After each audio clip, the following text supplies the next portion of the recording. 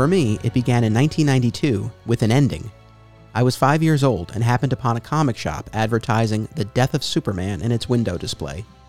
From that moment forward, the Man of Steel has been my favorite character, and now, on this podcast, I'm exploring my fandom and examining the creative visions that have shaped the last son of Krypton across media for over 80 years. Welcome to Digging for Kryptonite, a Superman fan journey. I'm your host, Anthony Desiato.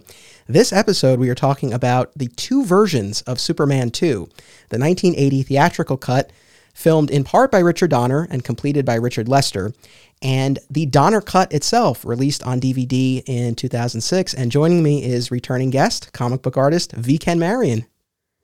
Hey, Anthony, how's it going? Thanks again for having me. You know, I'm excited for all of these episodes. I feel like I say this at the start of every episode, but it's true. I am always excited to do these with you and with the other guests. And what I'm especially excited about with this one is that you and I really have not compared notes. We exchanged, so you and I each separately rewatched both cuts of Superman 2 over the past couple of weeks. And we exchanged some messages, but it was mostly along the lines of like, oh, I got a lot of thoughts about this. But we didn't unpack it. And I'm glad, because I think that'll give us a real fresh conversation for this episode. Oh, totally. This movie, so it's so not what I remember at all. And okay, I don't know how to say this, but it's different. Let me preface it by saying that we talked about this already in our very first Digging for Kryptonite episode. Was Christopher Reeve is my, like, in the suit, he is my favorite Superman. So I just want the listeners to know that I'm not trying to just like bag on this movie, because I think some of that will come out a little bit. And I still think that the first Christopher Reeve movie is my favorite superhero movie ever. Like, that is still, to me, like, holds up. It's so good. Love it. That being said, I think that's the only one of his movies that's actually good, is the first one. Yeah. Listen, I appreciate that disclaimer, and I'll issue a couple of my own here as well for our audience. So first of all, for anyone who's like, hey, you guys haven't even done Superman the movie yet, what are you doing jumping to Superman 2? We'll do Superman the movie. We'll get to that. But, you know, like I said to you in that first episode, like when I was first mapping out this podcast, I made a very conscious choice that I wasn't going to necessarily follow a set order. I wasn't going to go chronologically. Like, I wanted the freedom to kind of jump around a little bit. And, you know, Superman the movie has been well covered. Everyone knows it. I felt we were safe jumping into Superman 2. Again, though, we will do a Superman the movie episode, and I would love to have you on for that if you would like. I'll invite you officially now for that. Totally. The other reason why I wanted to do, or the main reason I wanted to do Superman 2 now, is that this episode about Superman 2, this will be out in early March. As of this recording, we don't yet have a release date for the Snyder Cut of Justice League, but we are anticipating it will come out in March.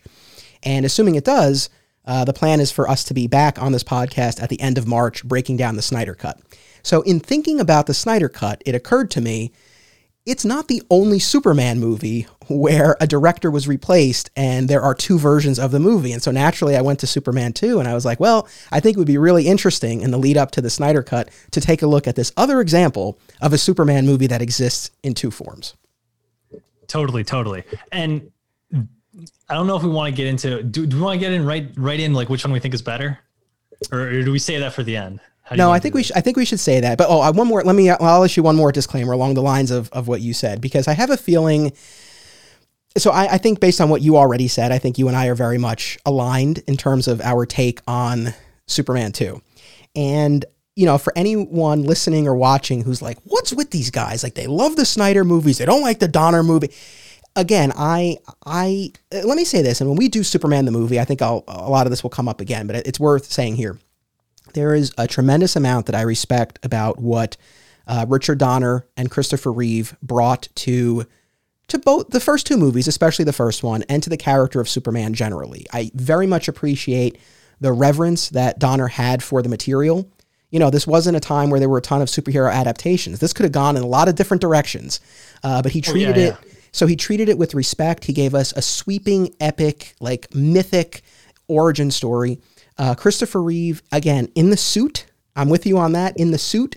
He's the best. In the suit, he's the best. Yeah. It's, you know, one of the all-time great performances in anything, but certainly in a superhero movie. So there's a lot about Donner and Reeve and the first two movies that I do love. But And I think, this is kind of an important thing. And I don't know that I've really shared this much with you off mic, but after we put up our Snyder episode, right, in defense of Zack Snyder's Superman, we talked about Man of Steel and BVS. I got to tell you, man, I got a lot of nice feedback. And there were a lot of people who, wrote to me or commented on the episode and said that they weren't like, oh, I love the movies now. But a number of people were like, this kind of made me think about them in a little different way. And I'm actually kind of thinking about rewatching them now. Which is awesome. Oh, awesome. And like that, awesome. that wasn't, yeah. And like that wasn't our, we didn't set out with that, with that goal in mind necessarily, but like it's a nice byproduct. But my point is, I know for both of us, because we talked about it in the episode, like there was a lot more that I think we kind of took from those movies upon rewatching them. And that's my point. Like when you revisit this stuff with fresh eyes, hopefully, it either holds up, it matches or exceeds what you remember it to be. But then there are instances like Superman 2, and, it's like I definitely remembered it being better than I found it to be upon a rewatch. Well, let me ask you this. How many times have you actually seen Superman 2 prior to this? I mean, probably a handful. So like, Superman 2, the theatrical cut, I mean, I've watched that. Again, I don't have a hard count, but maybe a handful of times over the course of my life. Not in a good few years, though. But I've seen it numerous times. The Donner cut I only watched once when it first came out on DVD in 2006. And so this was the first time that I was watching the two of them back to back, which was fascinating. And only the second time I was watching the Donner cut, and the first time in a good number of years that I was watching Superman 2. So I think that all of that really kind of gave me an interesting perspective. Okay, yeah, because I watched, so Superman 1, I've watched, like we talked about previously, I've seen that gotta be over 30 times. I love that movie, it's great. I've watched it almost every year, at least once. Superman 2, I saw, because I had the Superman 1 on VHS, my parents had it, so that's why I watched it all the time. That was the only one we had. So I saw Superman 2, I think, when I was in like 7th grade, maybe, and it was only the end of it, like the fight scene with Zod, and it was on cable TV, like late at night when I was like channel surfing, and I caught like just that fight with Zod at the end, and that was it. That's all I saw for years. And then right before Superman Returns came out, they put them out on DVD. And I remember I heard that Superman Returns was going to be a sequel to Superman 2. So I got Superman 2 and then watched it then. So that was 2006, like right before that came out, like 2006. Mm-hmm. So that was the last time I saw Superman 2 was 2006. And my memory of it was almost non-existent. I think I might have fallen asleep through part of it when I watched it that first time. Then the Donner cut I saw in 2014.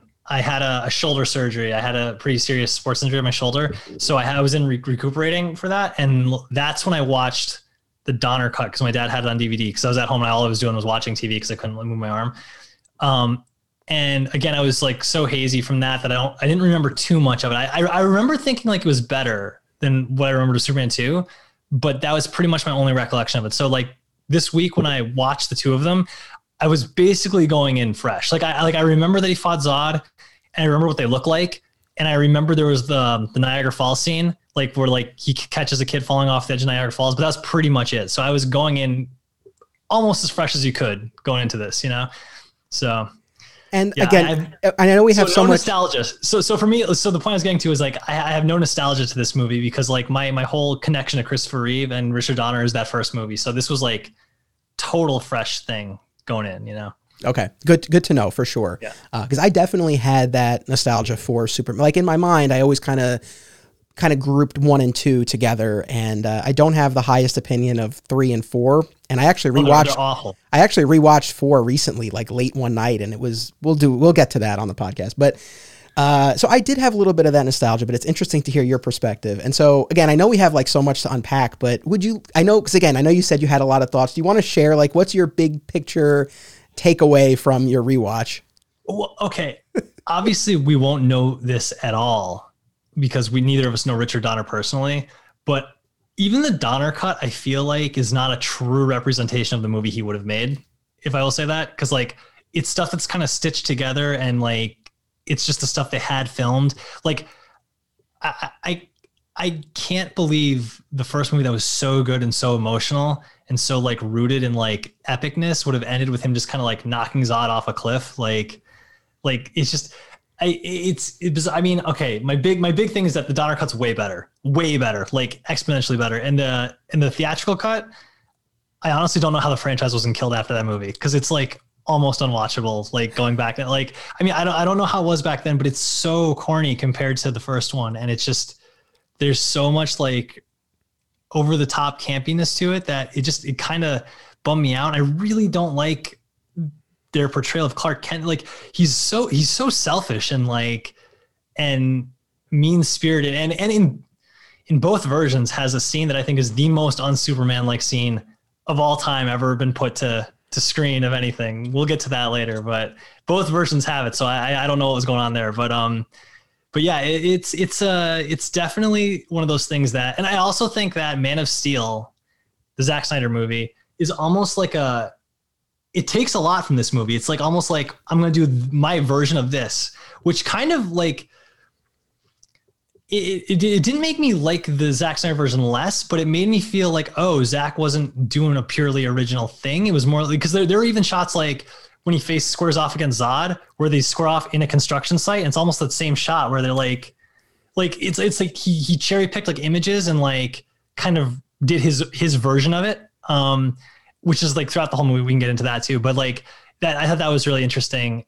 But yeah, I guess I don't even know what my main point was I was getting to. It was just like an explosion of opinions coming out there. I'm sorry.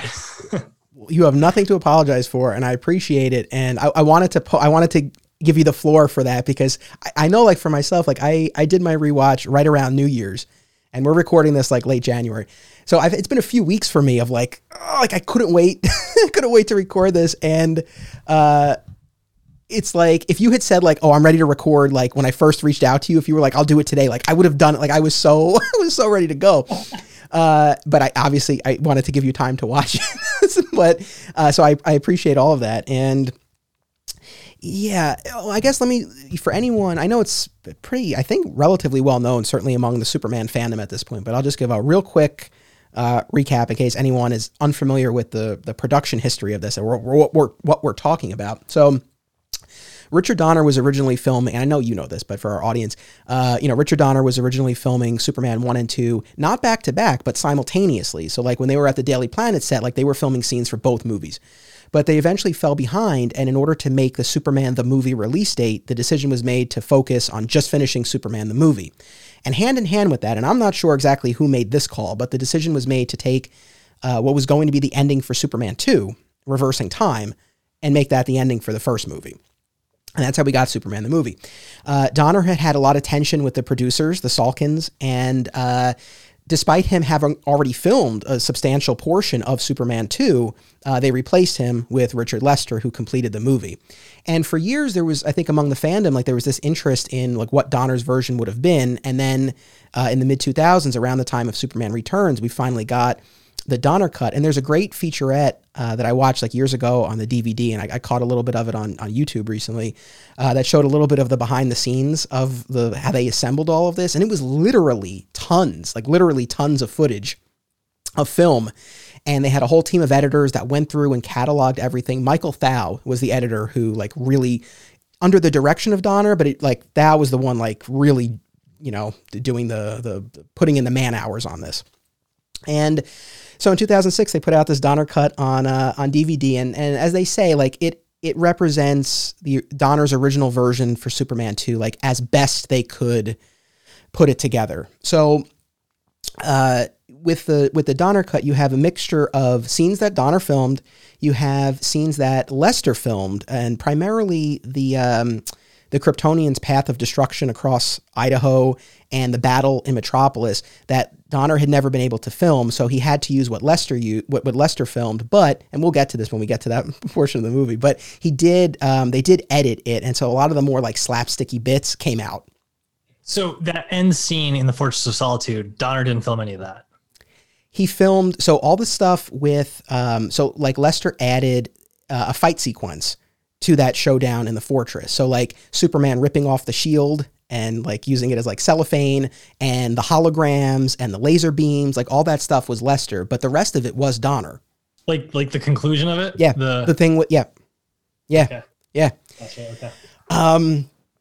And again, so with the Donner cut, so it's a mixture of footage, but we did get the reinsertion of scenes that Donner had originally filmed that then Lester refilmed. So we get a new opening, a new ending. All of the depowering and repowering is Donner footage, and Lois figuring out, or the final uncovering of the secret identity. That was all different. Are you talking about when she shoots him? Yeah. I heard, I don't know if this is true, but I heard that was screen test. That was the screen test. Yeah. That they put in. Yeah. And you can tell. Because they look different. Like Christopher Reeve looks younger, and like she looks like she doesn't have the same hairstyle or anything. Like it's very interesting to see that in there. Yeah. Yeah. So, I mean, that's like a snapshot of, like the major differences between the movie. And, we'll unpack a lot of that. But for anyone who is just like, I don't know what you're talking about, that's a little bit of the background. The other thing, just by way of setup, that I think is interesting is, we haven't seen the Snyder cut of Justice League, right? But from what we can tell, it seems like it will be a very different movie than the theatrical cut in terms of runtime and, characters who were cut out of the film who are now back in. Superman will have the black costume. Like, it seems like it'll be different. These two versions, there are definitely differences, and I am with you. I do, with one exception, I do vastly prefer the Donner version, but they're not so different in the way that I think the Snyder cut will be. They still all hit the same beats. It's just that things are executed a little differently. That's true. I feel like the difference in this is more tone. Like the tone of this is like, it's like the same story, but like the tone of it is like you said, more serious, less slapsticky, cleaner. There's like a cleaner straight through story. But you're right. Like the Snyder Justice League, I think, is going to be like almost like a different story, like top to bottom. So it'll be interesting. Yeah, for sure. So, and I would say, and tell me if you agree, I think if we had to like really pinpoint one thing, I mean, I agree big picture with the tone, but I guess getting more specific, like one thing that like really sets the movies apart and gives the Donner cut the edge. Do we agree it's Jor-El? Yes. It's the whole sequence of why he loses his power, like that whole thing, like, cause like, I think they're blurring together at this point for me, but yeah, Jor-El has a much bigger scene in like, it's more grounded and more rooted in the Donner cut. And then like, he also interacts with Lois too. Like Lois has the Superman shirt on, which I thought that was kind of funny. Yeah, for sure. Yeah. So like, that's the thing. I mean, Marlon Brando had a dispute with the producers. And so, the footage that he had shot for Superman 2 was cut, and Lester reshot the depowering, that whole sequence with Lara instead. And it was, I guess we really do have to credit Superman Returns with this, because it was at that time that Warner Brothers worked things out with Brando's estate to use his likeness in Superman Returns. And they were also able to work things out for the Donner cut of Superman 2. So we got that back in. On Jor-El, they used this line in Superman Returns as well in the trailer, where he's like, the son becomes the father and the father becomes the son. What does that mean? Because when I was watching it, I was like, this is supposed to have some profound impact, but like, this is like nonsensical. This line makes no sense with what's going on the screen. I think it's when he's like getting repowered up, and I'm like, wait, what? Like, I don't know. It's kind of like the Dark Knight thing about the hero we need. Like, it's like one of these lines. It's like, what? Like, what does that even mean? Like, It's funny because when my son was born, I wrote this epic Facebook post, and I started it with that quote. The son becomes the father, and the father the son. And I think you can probably interpret it a number of ways. Like, just as an example, I know you don't follow the Supergirl TV show regularly, right? No. But this is not a major spoiler, but Martian Manhunter's father is introduced in the show at a certain point, and his mind is starting to go, and Jean has to care for him in the way that a parent would normally care for a child, and Kara offers that exact line of the son becoming the father and the father the son. So in kind of caring for each other and sort of flipping roles, I think that's one possible interpretation. I mean, I think. What does that have to do with Superman getting his powers back? Well, like Jor-El's not like decrepit and like in a nursing home, and Superman has to take care of him. It's he's still helping Clark. Like I don't understand the correlation in it, So I think in the case of Superman, it just sounds good, Ken. What do you want me to say? No, I don't know. No, I think in the context. I'm sorry. I think Christopher Reeve is the best. I'm sorry. No. And again, like, I'm not saying that the Supergirl thing applies here. I'm just saying, like, I think there are different ways that you can kind of interpret it. I think in the case of Superman 2, the Donner cut, you know, when Superman gives up his powers, you know, Jor-El says, this is permanent. There's no going back. And then, of course, he goes back like 2 scenes later. And Jor-El has to basically expend like all of his remaining like essence and the energy of the fortress in order to restore Superman's powers. And so I think it's like what was left of Jor-El kind of, you know, becoming part of Clark in order to restore the powers. That was how my interpretation of it. Okay. Good. I'll take it.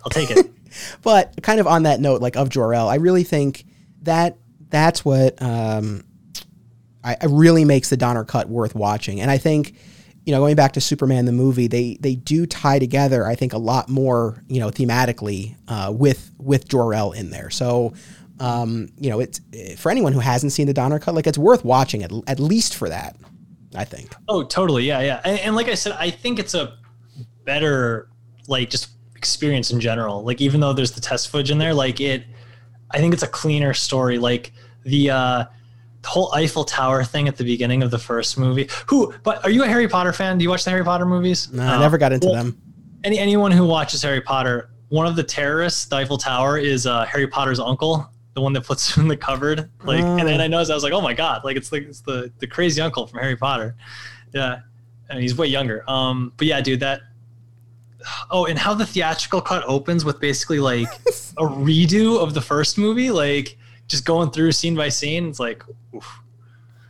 I mean, the Donner cut too, though, right? Like, has a pretty lengthy recap during the credits. It's not as egregious. The Donner cut is something more like kind of like along the lines of what they did in Spider-Man 2, where they kind of brief kind of, but the theatrical cut is like you're watching the movie. Yeah. Like it's like a truncated version of it, but it's like whole scenes like stitched together. It's very strange. Yeah.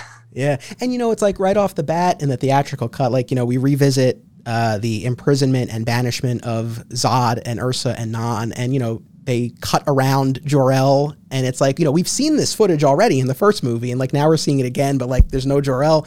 And then even during that recap, like you see the hand of Jor-El like putting the crystal in, but it's like they couldn't actually show him. They show Lara, you know, carrying Kal-El through their home to the rocket. So, and again, like as a kid watching that, it wasn't something that I really noticed, but you know, watching it now, it's like, oh well, clearly this was, you know, where Jor-El would be.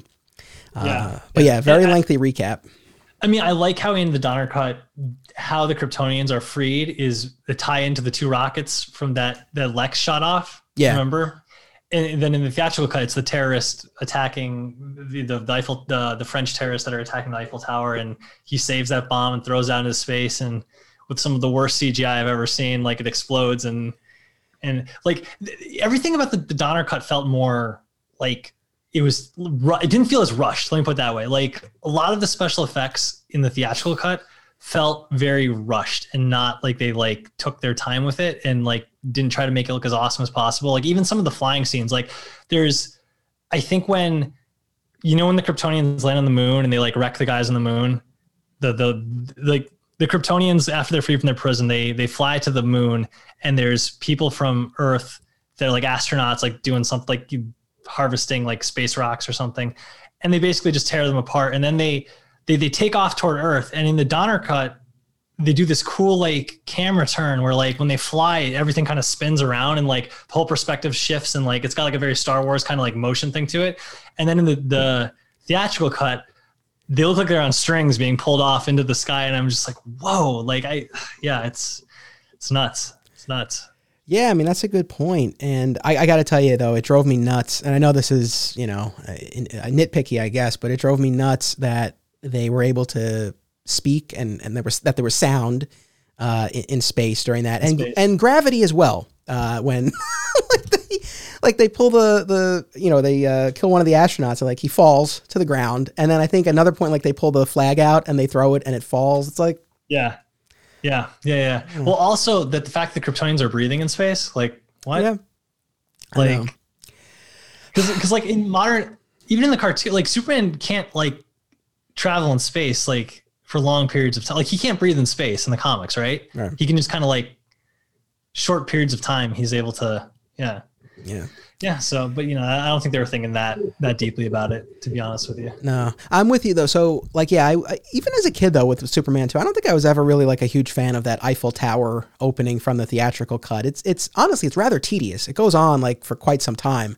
Way too long. Yeah. Like it's really long. And, it's like, again, Lois is there and, Superman saves her, he foils the plot. Again, the bomb goes into space, like you said, and that's what frees them in the theatrical cut. But it's like, yeah, it's a real tedious scene.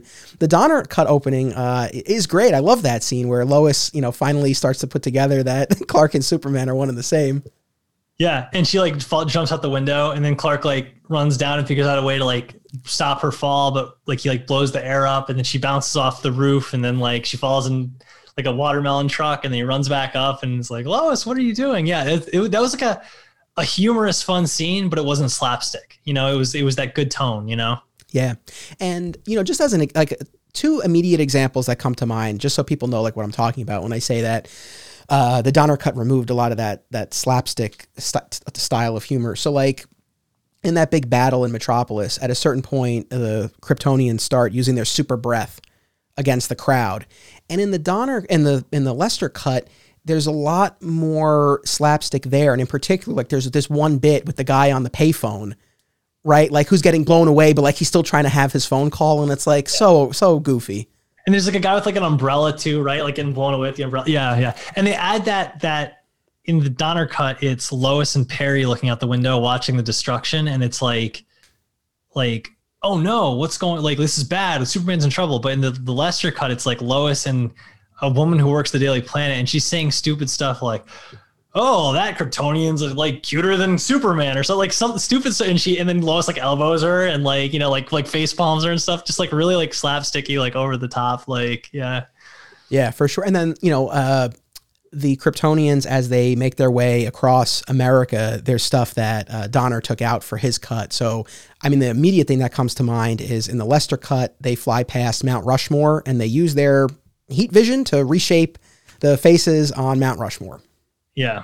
So like that's gone. So, those are examples of stuff that like, from sequences that Donner couldn't film, but he was able to remove that. When they attacked the White House, was the Donner cut more long? Was it like more expanded out and more like visceral and violent?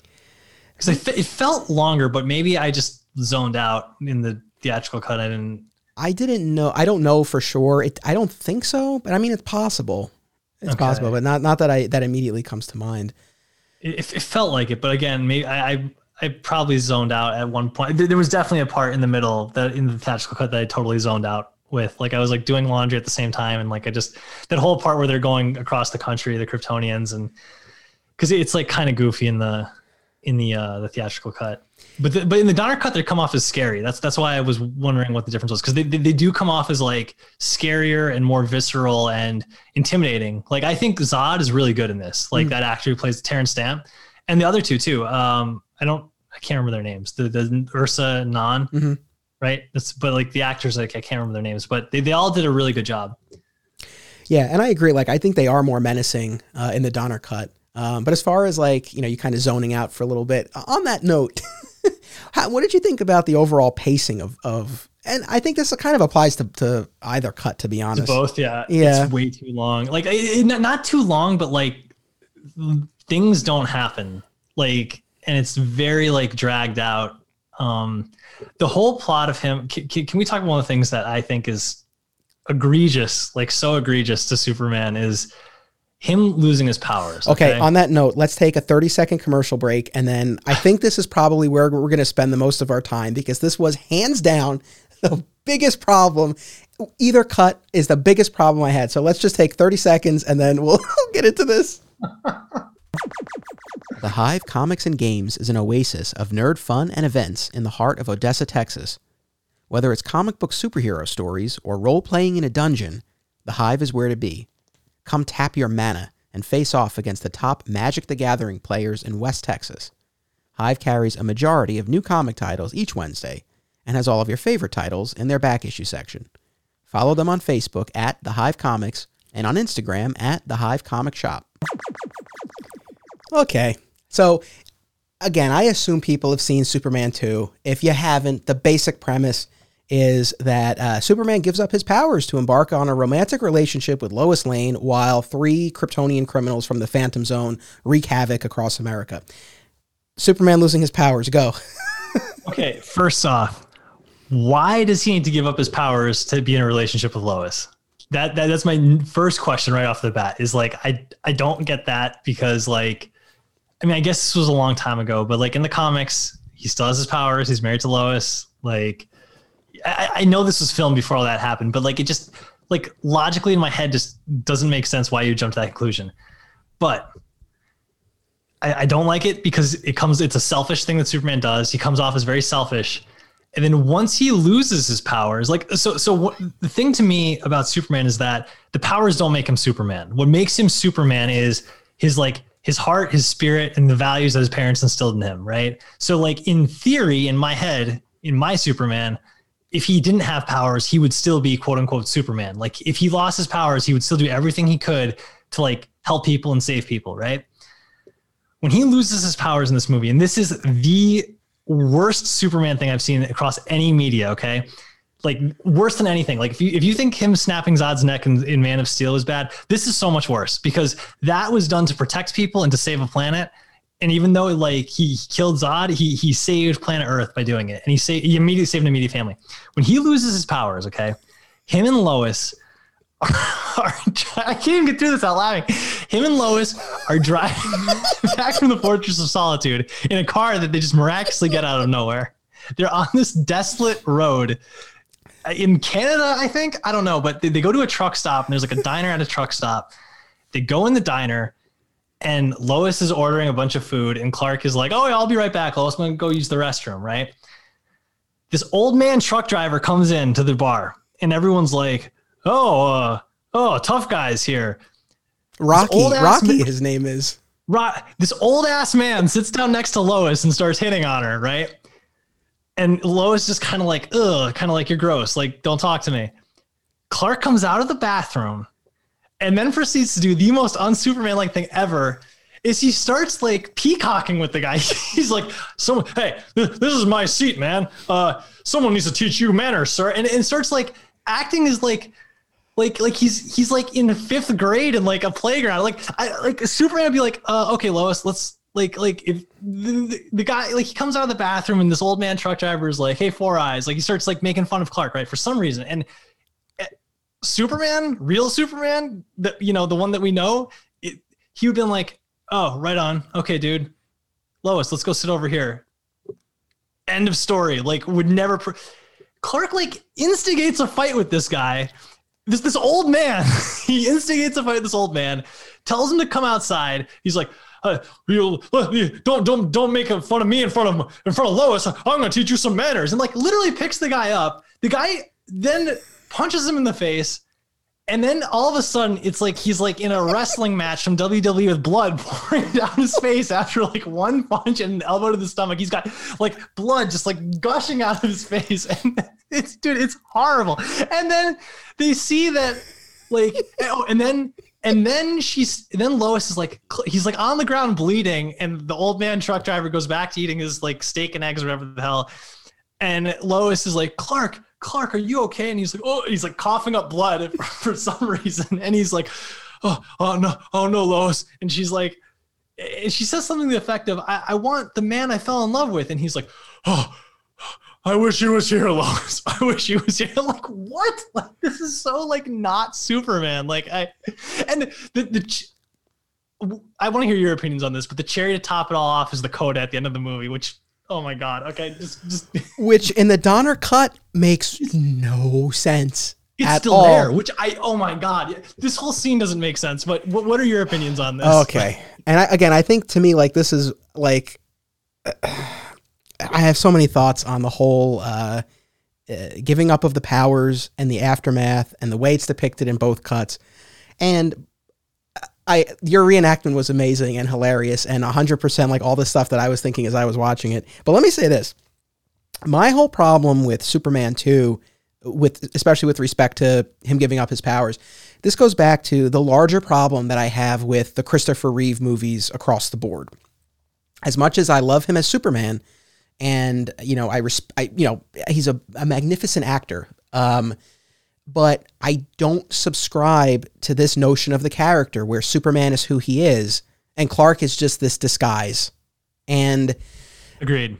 And even there's, once Lois, he reveals himself to Lois and they're in the fortress and they're having dinner. Like, she asks him about the dual identity and he's like, I really like being Clark, even though I do make a fool of myself sometimes. And it's like, it is an act for, like, did you watch Kill Bill? I've never seen it, but I know the phrase you're referring to. The speech, right? In Kill Bill Volume 2, Bill goes on this whole rant about Superman and how Clark is meek and bumbling and ineffectual because that's how Superman views humanity. And he compares Superman to Spider-Man, for example, where, Peter Parker wakes up, or Spider-Man wakes up, he's Peter Parker. He has to put on a mask and he becomes Spider-Man. Whereas Superman is Superman. He was born Superman and he puts on the glasses and he becomes Clark. And he adopts this whole persona because that's how he views humans. I mean, it's a very dark, cynical way of looking at it. And I've never really subscribed to that. No, that notion is ridiculous because that's not, Superman's not a dark character. Right. Superman's not like he's not a godlike figure that watches over humanity like that. Like, I agree with you. I don't subscribe to that either. And I think it's probably comes from Smallville. Like I've said, Christopher Reeve is my favorite in the suit, but my favorite depiction of the character overall is definitely Tom Welling from Smallville. Cause like that is the core to me of who he is that he is Clark Kent. And when he becomes Superman, it's like when like a doctor puts on their scrubs kind of thing, right? Like it's like his work clothes, or like a construction worker puts on their hard hat. Like, it's like when he goes to work, this is what he wears to work, or like a soldier putting on their uniform going into battle. Like, that's to me what the Superman identity represents to him. It's like a public face to protect who he really is, which is Clark Kent. And you're right. Like, I don't like the notion of like the Christopher Reeve Donner interpretation of he has Superman and Clark is a persona. Now, in my head, the Clark Kent, the Daily Planet is a little bit of a disguise going on there. Like, but I feel like it's more of him than still what Superman is, if that makes sense. Right.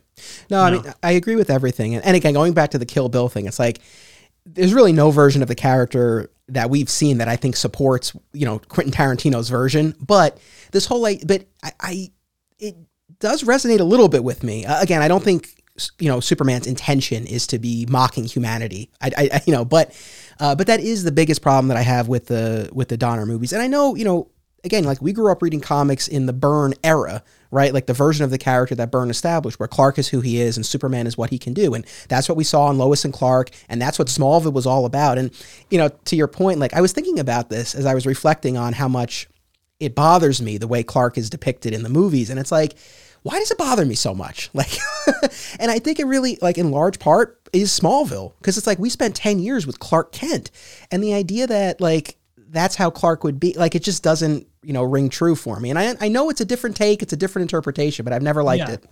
Yeah, no, I agree with you. It's not something I hate, but I like like you said, it's a different interpretation, but I do think it is one of the reasons why I connect with the Snyder version so much is because I know those movies are dark and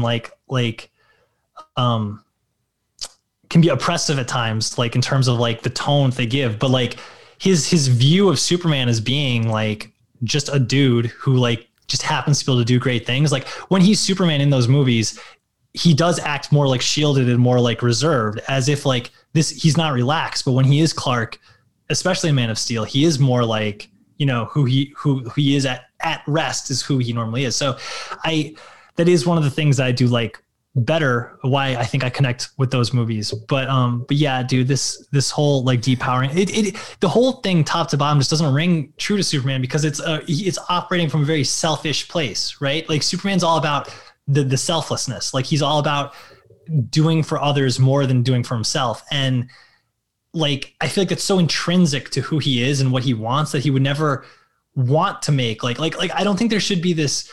I know people have talked in the past on podcasts and stuff like Kevin Smith and stuff about, there was a script for a Superman movie in the early 2000s going around where like, he's in like a psychiatrist's office talking about how he wants to like do more things for himself and stuff. And to me, like Superman would never even need that. Like, he wouldn't have this like this inherent need to be like, I just want to do things for myself and I'm sick of doing things for other people. Like, it's so like baked into his DNA that to be like a selfless person, that like the whole thing just doesn't ring true to me. And like, I don't understand why he can't be in a relationship with Lois if he has his powers. That doesn't make any sense. Like, I don't know.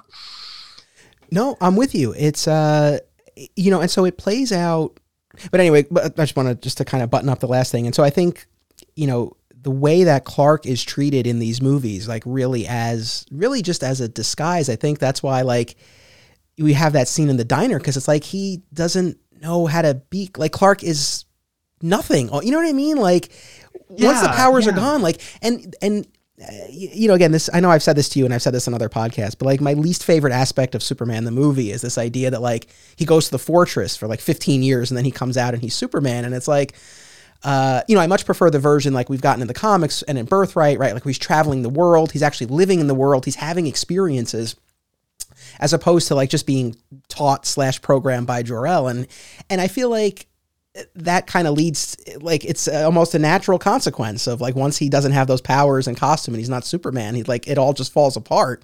But anyway, I think it's worth noting, there's so many aspects to this, but one that applies to either cut, right?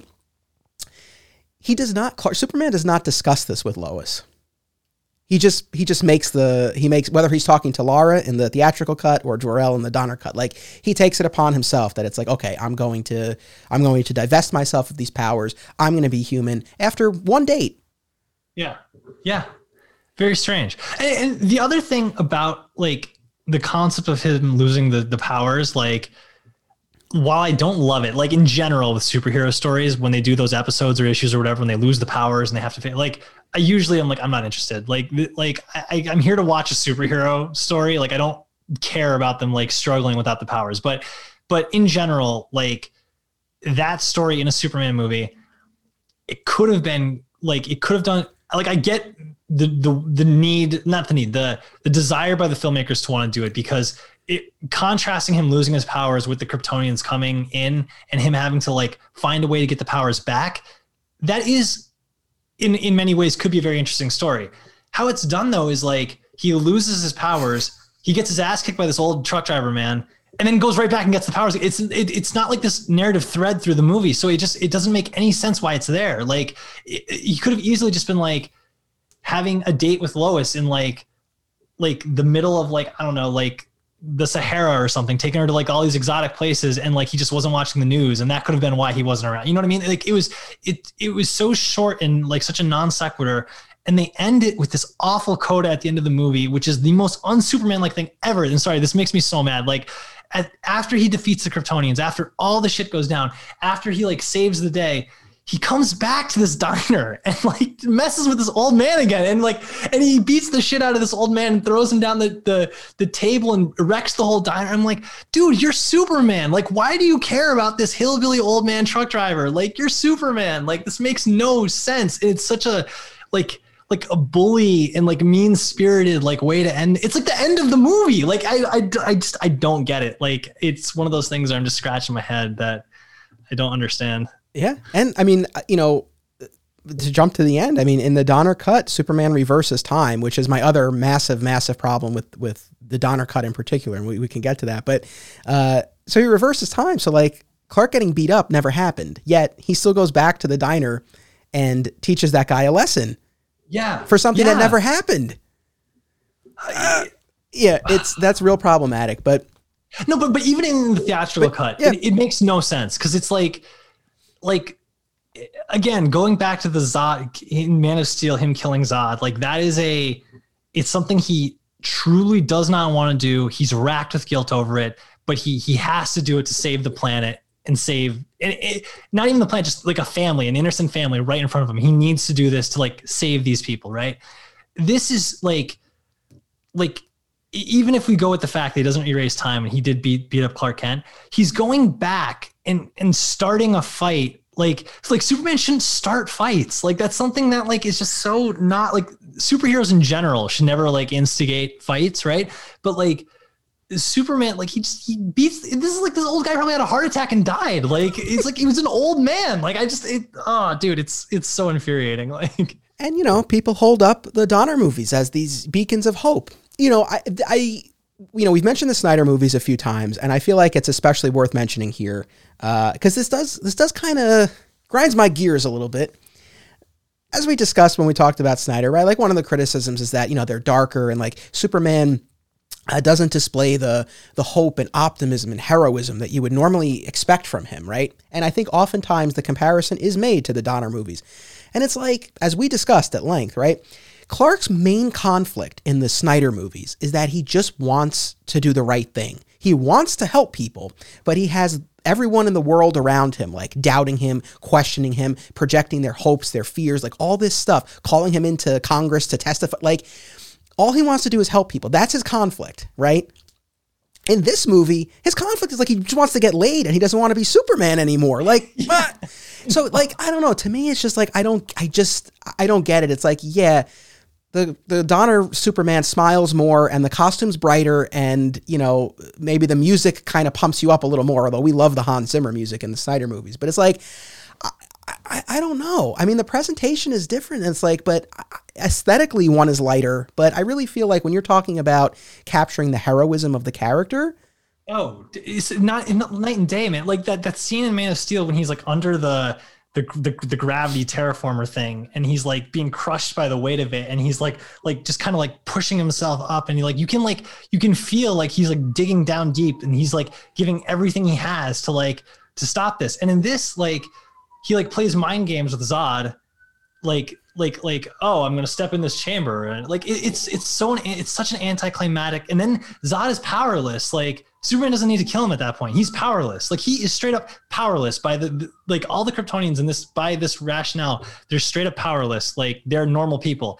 Superman could, in theory, lock them up, bring them to a prison, throw them in prison. They're never getting out. They wouldn't even know what's going on. They'd have no concept of what happened, right? But no, he crushes his hand, knocks him into like the vat of whatever. Like it's so nebulous what happens, but he dies. He kicks him down into like this endless pit in the Fortress of Solitude.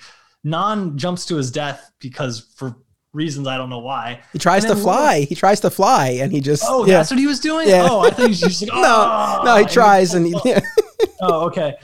And then Ursa, right? Yeah. Ursa, yeah. Lois like is like, you're a bitch, and like slaps her and pushes her off the side. She dies, and then Superman's like, all right, Lois, and like high fives her or something like that. And it's just like, this is so like weird. Like it felt like the first Christopher Reeve movie to me feels like a masterpiece. Like it is like, while the special effects may not hold up super well, and like you said, like your interpretation of the character may vary, it's still done with like the utmost of like truth and like veritas to the movie, right? Like it's like it just feels like Donner and the writers like really broke down like, for this moment in time, what would be the realest, most optimistic, truest version of what this character would be.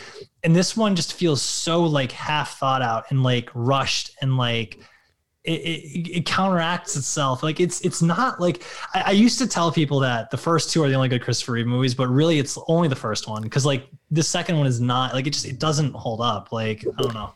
No, I mean that's the thing. Like whereas rewatching the Snyder movies, I was like, wow, I really appreciate them in a more meaningful way than I ever did before. Rewatching this one was a bit of a letdown, I'm not going to lie. And it was kind of like, I had this weird disconnect, because it's like, I never watch any movie wanting to dislike it. Right. And so like, I kind of went into this like, oh, this will be fun to revisit and compare the two cuts. And like watching both of them, I'm like, things that we've talked about and things we'll get to that I think like really just didn't work and didn't resonate. And then again, going back to the pacing, like it's like not much happens for like, it's deep into the movie before like it really gets going. Yeah, but even the end fight is like a low speed chase where they're like throwing rocks at each other. Like it's not like an interesting. And again, a lot of that has to do with the time period. Like I get that. Like I don't want people listening to this to be like, oh, it was made in the 70s. Like cut it some slack. It's like, yeah, Star Wars was also made in the 70s. And like, while you can see the seams of the special effects in Star Wars, it still holds up in the fact that it's still exciting and interesting. Like Empire Strikes, I think this came out around the same time as Empire Strikes Back. I think this movie. But it's like there's just like it just feels like half-assed. Like that's the only way I can like think of it, you know. And the Donner cut, to be fair, like I said, had Donner directed that movie, I don't think that even close would be what that movie would be, because like you said, they just like he didn't go back and reshoot anything. It was more like they just kind of found the footage and kind of chopped together what they had and kind of built it around what already existed. So it's not really even truly like what the Donner cut would be. Like I really don't think that old man truck driver scene would be in the Donner cut. I just can't see that being. No, but those were Donner scenes. The one where he at the end of the movie where he throws him down. Oh, man. Okay. Yeah. So that's but you know, I know it was, you know, there was a lot about like the reviewing that, you know, the rewatch that was, you know, was disappointing because again, like I had always held it up a little bit more in my head, but you know, let's jump back to the depowering, because like to your point, like the sequence of events is honestly, it's like it's comical, where whether it's Jor-El or Lara in either version, it's like once you do this, there's no going back. He's like, I've made up my mind. This is my path now. Immediately the next scene, he gets his ass kicked and he's like, I regret this instantly. And then he goes back and does the thing that they told him was completely impossible, and he gets his powers back. It's like, all right.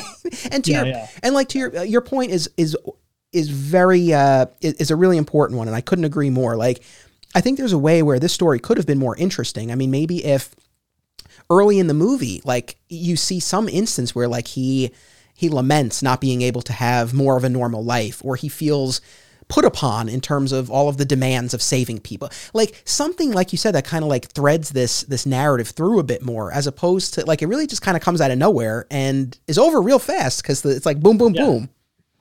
Yeah. You know? And so, and as far as like giving up the powers, I agree. Like that is real difficult to wrap my head around, especially since, you know, in the post-crisis era, and I guess maybe we can chalk this up to, it was a different era, right? And a different view of the character. But like, you know, we've seen now in the comics, Superman married with a kid. You know, we saw him in a relationship in Lois and Clark, on Smallville, the new Superman and Lois TV show, like all these instances where, no, like he can be a hero and a journalist and a husband and a father. Like he's allowed to do those things. Yeah. And again, yeah, you're right. This movie did come out, I believe, pre-crisis. Yeah, right? yeah, 1980. Yeah. So I guess there was that, like the playbook that they were operating off was probably the 1950s Superman comics, if we're being honest, right? Like if because I've heard Donner was a pretty big Superman fan, so I'm assuming the comics that he was trying to recreate were the ones from the 40s and the 50s. Like I really doubt the guys making this movie were like reading the current issues in the 70s. You know what I mean? Like yeah. He was probably tying back to what they knew of the character from the 40s and 50s and maybe early 60s. So like there is that to contend with. But at the same time, that first movie was so grounded in reality. Like that's why I don't understand this jump that they make that, well, he can't be in a relationship and be a superhero at the same time. When the first movie was all about like, dude, the first movie with his dad, this goes back to the old man truck driver once again, when he doesn't have his powers. But that first movie, when he's getting picked on in high school by the football players, right? And and they're like, oh, you still got to clean up all our pads that we knocked over. And, you know, you lame water boy, like, yeah, weakling, like all this stuff they're implying, right? They drive off and we're assuming at super speed, cleans everything up. And then he starts running at super speed and races them home and beats them home. And then he's like, kind of like cockily sitting there in the car. And he's like, oh, I ran. Like, he's like kind of showing off, right? Like he's showing his stuff. That's cool. That's like him, like flaunting without like abusing these it. people. Yeah. Right. But even then his dad is like, cause he drives away and his dad gives him that great speech about like, you're here for a reason. Like just because you have the ability to do this doesn't mean you should like show off. Like, and that was so grounded. Like you understood exactly why someone as good as Superman would exist, because like just from that one little scene, like, and that it just felt like all that was thrown out in this movie. And that's why I have such a problem with him, like giving up his powers. Cause it's like that scene that you get from it is, and the coda of it that doesn't jive with that from the first movie, you know, like, I don't know. Yeah. No, well said. I mean, it's other than the reversing time and the Donner cut, like the whole depowering, like is by far my biggest issue with either version of Superman 2. And again, I mentioned before, not talking to Lois about it, and it's especially curious because like in these movies, she's infatuated with Superman, does not think much of Clark. I mean, there are moments where she's not unkind to him, but it's almost more of like a pity. Like she does offer some concern for Clark, but it is like almost more in a pitying way. Like she's infatuated with Superman. So it's kind of baffling to me that Superman would think like, oh, well, if I give up my powers, like this will be great. Like, I don't know. I think that's a big leap. And going back to not talking to her about it, it's like you're engaged to lovely Laura, and I look forward to a post-pandemic world where we can all do a double date again. And I would assume that like on your first date or prior to your first date, it came up that you're an artist, you're a comic book artist, right? Mm-hmm. It would be like if after your first date, you came home and like you broke all your pencils and you smashed your drawing table and you were like, guess what? Nothing, no other demands on my time. Like I'm not an artist anymore. And it's like, I'm sure, I would have to imagine like one of the things that she's drawn to, no pun intended, drawn to you for is your creativity, your passion for art, right? So it's like, that would be such a weird, such a weird choice to make. And I feel like that's what he does here. Yeah, it is baffling. It's crazy. And dude, I feel like she'd be weirded out if that was the case, right? Like it'd be like, what? Like, yeah. I mean, this is another thing that I kind of butt up against, but I think this again has to do more with the time period that they were basing these comics, this movie off of was the stories from the 50s and 60s. But I don't like Lois that is fawning over Superman and like is not interested in Clark. Like I actually really hate that because it makes Lois sorry, oh my god. So well, we just said her name and they're both L's. I mean, Yeah, no, but it makes Lois look like shallow and vapid and stupid. Like, and it's one of these things that like I respect the character so much more than that. And like I personally think it's more interesting if Lois falls in love with Clark and not Superman, right? Mm-hmm. Like I think like that and that's something that was done like way later in the comics, of course, but it's just one of those things looking back on these movies that is one of those things that to me quite doesn't hold up as well, because it's like it doesn't ring as true to the character from that I've read in more recent times, I guess. And so we also have to talk about the sequence of events because they're different in the Lester and Donner cuts. And I think that, to your question about like, why does he have to give up his powers? I think this kind of plays out differently in the two different versions. So in the theatrical cut, he gives up his powers. And again, it's not Jor-El because we don't have Marlon Brando's footage here, but it's with Laura, and it happens before they consummate their relationship.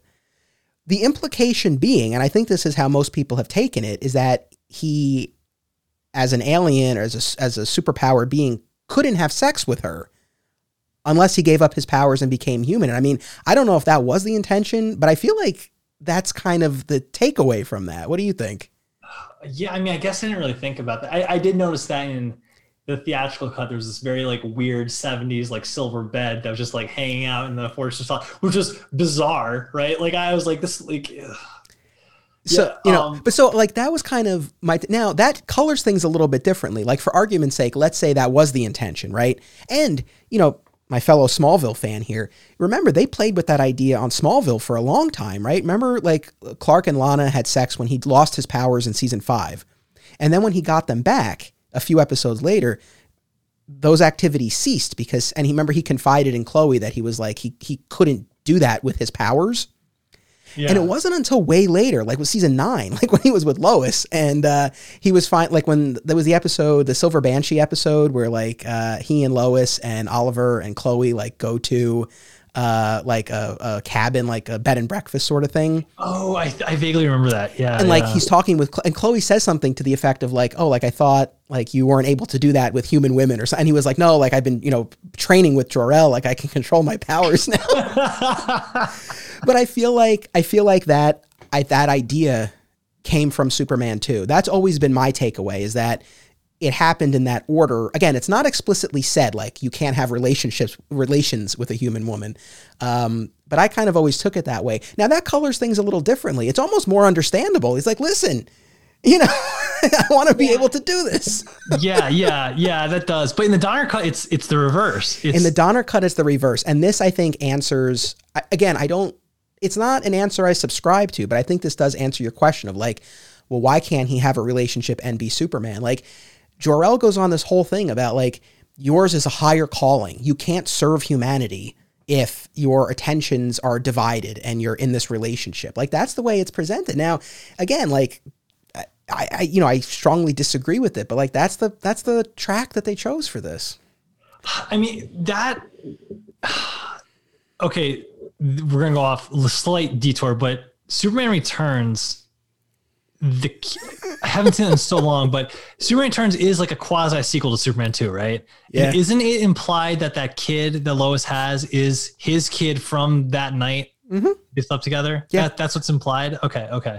Which, regardless of which cut you're talking about, is real problematic, because so it is a detour, but I think it's a valid one to go on given what we're talking about. So like, yeah, like Bryan Singer has said that, he viewed Superman 2, right, as a quasi sequel to the first two Superman movies. He was ignoring 3 and 4, right?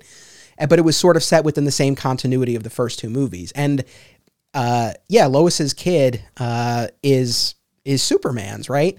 And presumably conceived during this period of time that we're talking about in Superman 2, unless we're supposed to believe that they had another encounter, you know, that we never saw. But it's like, either if you're dealing with the Lester cut, right, where he erases her memory of his secret with the kiss, right, she'd really be scratching her head. Or if you're going with the Donner cut where he reverses time, it never happened. So it's like, either way, it's like real screwy. I don't know how that really lines up. Superman Returns is like an abysmal movie. Like, I don't even want to get down the rabbit hole of that, but it was just like that. I was just trying to because like I was wondering, because I remember when I saw Superman Returns, I couldn't remember where that kid came from. I wasn't sure if that was something. So, but that makes sense, that it ties into it. Okay, gotcha. But anyway, so like in the Lester cut, he gives up his powers through this conversation with Lara before they consummate their relationship, presumably implying that he had to do that in order to be with her in that way. And then the Donner cut, right, flips it, where that does make it more interesting, and it makes it more like ideological, right? It's not that you literally can't be with her. It's like you could physically have a relationship with her, but it's this idea of like, well, again, like yours is a higher calling. You can't split your attention. Like it's all or nothing. I will say, from an acting standpoint, I really did enjoy that scene between Christopher Reeve and the Marlon Brando head. Oh, totally. Yeah. No, Christopher Reeve, I feel like I've been bagging on this so much but like, I want this to be said that Christopher Reeve is like money in every scene he's in, even like in the things that like I disagree with, like in terms of like the things that for me don't ring true to the character. It's still, for what he's doing, he's amazing in this movie. Like, he sells everything, and you know, like he's great. There's a reason why I say he's my favorite Superman in the suit, you know? So yeah. No, absolutely. And that scene with Jor-El, like, it's a powerful scene, and you really like the Christopher Reeve performance. I mean, like, you really feel, you know, how he's torn, and you feel the frustration, and he's like, you know, haven't I like done enough for them, you know, for the people of Earth? Although at the same time, it's like, buddy, we're only on Superman 2. You know, it's like, come on. Yeah. Well, I mean, again, that's one of those things that like I as a fan, like I disagree. Like, Superman would never even like that thought to me would never cross Superman's mind. But like, for what is given, like, Christopher Reeve is awesome at. Like, he sells that, like, what's happening, you know? Yeah. So. And then so yeah, I mean, I don't know. I think either way, like, it's real tough to wrap your head around. And I do think, had kind of the seeds for this been planted, you know, more so throughout the movie, I think this could have been like a more interesting arc. But it kind of, again, it all happens like within a span of these few scenes. And, you know, I echo your frustrations with that first diner scene. The thing that made me laugh during it, though, is that, like, I know the guy pushes him through like the glass at one point, and I guess that would mess you up, but like, he gets back up after that. And then the guy he's got one cut after he gets pushed through the glass. Yeah. Yeah. And then the guy like punches him in the stomach and like pulls his hair back, and then like Clark looks like he's gonna die after that. No, it's like literally like 1989 WWF like blood like just pouring down his face, and it's like, what is going on here? Like, yeah, I don't know. And so, did you ever watch Arrested Development?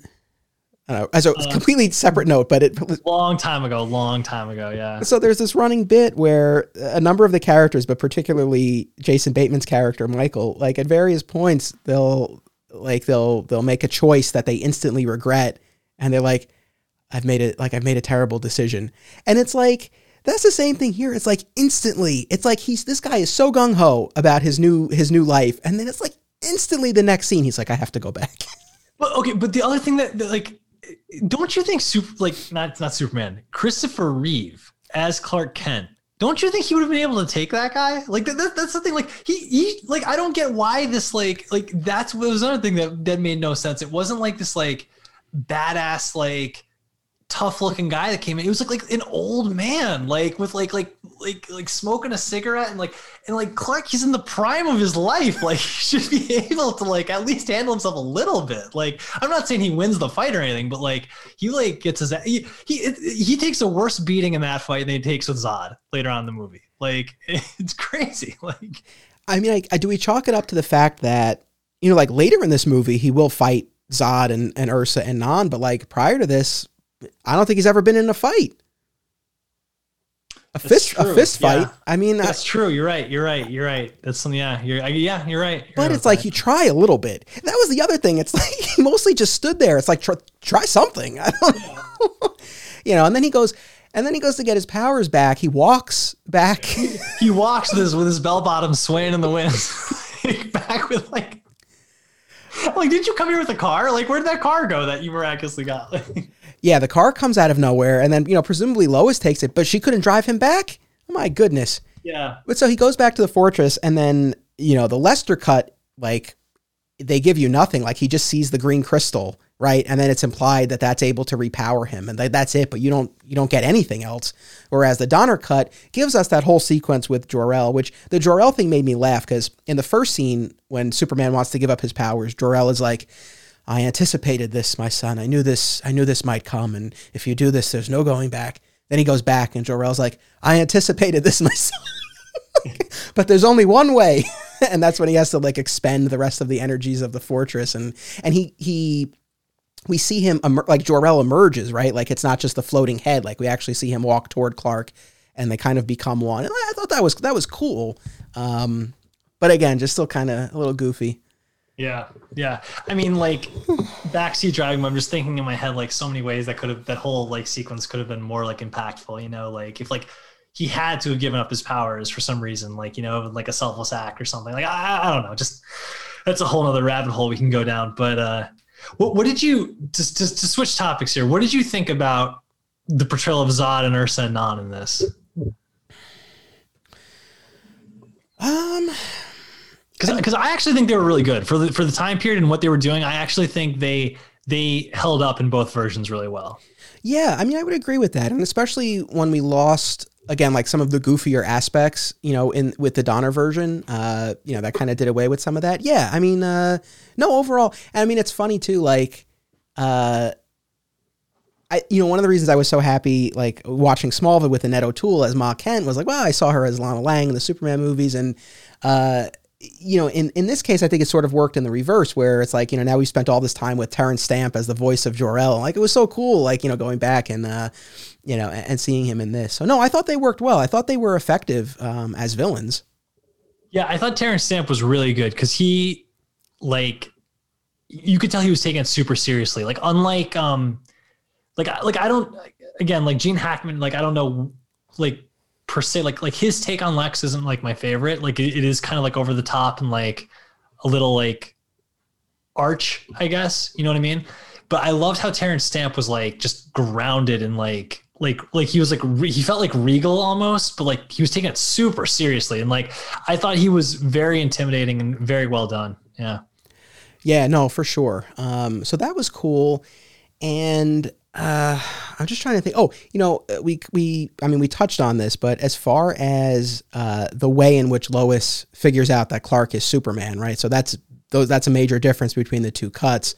Whereas in the Lester cut, they're in the hotel at Niagara Falls, and Clark trips and his hand goes into the fire and he's unscathed, and she figures it out. I want to ask you that hotel that they're in the Lester cut. Is that a place you would ever want to ever spend any time in your entire life? No, because I was looking at this freak show of a room that they're in, and I was like, how could this be at all considered like luxury or like appealing to anyone? And I'm chalking it up to the 70s, but like, I was like, this is like the weirdest looking hotel room I've ever seen in my life. Yeah, for sure. But so we have that in the Lester version, and then in the Donner cut, like you said, right, that was a scene that Donner never got to film. So they used the original screen test between Margot Kidder and Christopher Reeve, where Lois, pretends to shoot Clark, and it turns out they're blanks. But Clark's reaction reveals his true identity. I mean, I think we kind of graded on a curve, right? The fact that they only had the screen test to work with. But which version did you like better? Oh, definitely the Donner version for sure. Even with it being a screen test, it still came off as really good. And I thought it showed the acting range of both of them really well. So you could totally understand why they got the jobs, because you saw both Clark Kent and Superman in that scene, and Lois, it was really good. So that was for sure much better. The Niagara Falls thing, man, is just the hotel room with the fire. He trips in the fire. It's the one thing that I did like about that though was, he gets up, right, and he's like, I can't believe I did that. And Lois is like, well, maybe you wanted to. And he's like, no, I don't think I did. And she's like, well, maybe not with your mind, but with your heart. I like that little bit. But yeah, overall, I think the screen test sequence, was a lot more fun. Yeah, which had a lot more energy to it. Yeah. Yeah, for sure. So he gets his powers back, right? Again, with the Donner cut, you actually see that play out, whereas with the Lester cut, it's just he picks up the crystal, and then the rest is up to your imagination. It did bum me out that in the Donner cut they didn't use the General, would you care to step outside line, because I did like that. Yeah, you're right. You didn't. No.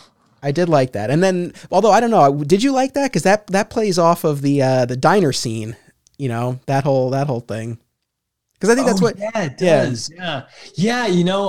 I never put that dot together. I mean, that's like an iconic line, I think, from Christopher Reeve when he says that. But see, it makes sense in that scenario though, because Superman's the one who's outgunned, and he's right. He's protecting people. He's not bullying someone. Can we? No, go ahead. I was just gonna say I do like that line. I do wish they kept that for the Donner one, but that was one of the only instances where I was like, oh man, you should have kept that. So I want to hear your thoughts on the battle. I'll say this, that again, I like the Donner version that excised the sillier bits. I thought that for, the standards of, 1970s filmmaking, I thought that for the most part, it was a solid enough fight sequence. It was slow paced. That was my problem with it. It was very slow paced. And that's not that's not like a 70s thing. I feel like it's just they let the camera linger too much on slow moving things. Yeah. No, I don't disagree. The thing that really made me laugh is the bit with the bus, right? So there's that point. I think it's Ursa and Nan who pick up the bus full of people. And first of all, again, we love Christopher Reeve. I don't mean to knock any performance, but his when he's like, don't do it, the people. The delivery just made me laugh there. And the idea that they would even care. But, I appreciated his passion there, right? Superman's pleading with them.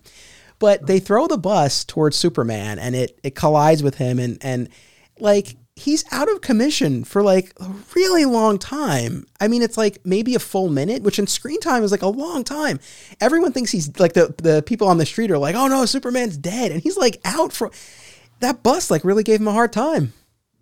Yeah, I mean that was another shout out in Man of Steel, I think, because that same thing happens in Man of Steel, and he just kind of hops over it. Do you remember that scene where Zod throws a tanker at him, and it felt very much like a shot for shot, except he just kind of hops over it effortlessly, and it explodes in the background, and makes that huge Die Hard kind of looking scene with this fire behind him. But you're right. The bus. Well, I think this is the Donner cut. I can't remember if this was in the Lester cut or not. But when he goes underground and they fight underground, do you remember this? Yeah. I think that's in both. I think it's in both. Okay, because that to me is where like your imagination runs. Like they're having this bombastic, epic fight because like the ground shaking and you're hearing this like just vicious like pow and attacks and like all this, and they pop back up and they're like back to like throwing like slow motion like rocks at each other. Like it's funny. But again, I guess that has to do with the time period, I know. But then I go back to Empire Strikes Back and Luke and Vader fighting. Like that doesn't feel slow or boring. Like I don't know. I think that they didn't put enough thought into the fight scene. And that's, an instance where like, I'd be real curious to see, what Donner would have filmed, what if anything would have been different. And I don't, it's like, it's a sort of thing where, well, because I was going to say like, it would have been cool like if they had more of a budget for this and they could have done an animated version, for example, like for, so because obviously they weren't, they couldn't film anything new, but like if they had done like an animated sequence. But I don't know, like I appreciate what they were able to do with what they had to work with. We haven't mentioned Lex at all in this. Oh, who's apparently is a Liberace fan. Did you catch that?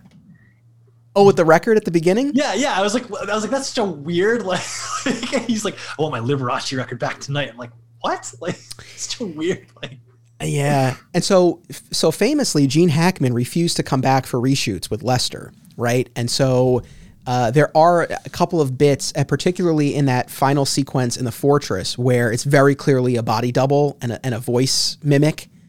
So that was interesting, and that was stuff like, again, I never noticed that the first time I watched it, but it was clearer now. Lex is pretty superfluous to most of the proceedings. I feel like they had him there because it's like, well, it's Gene Hackman and like, let's have Lex in here. But I really don't feel like he really added all that much. It felt very tacked on. Very, very much just like Lex is like Superman's big nemesis. He has to be in it, kind of like, you know what I mean? Like that's kind of what it felt like to me.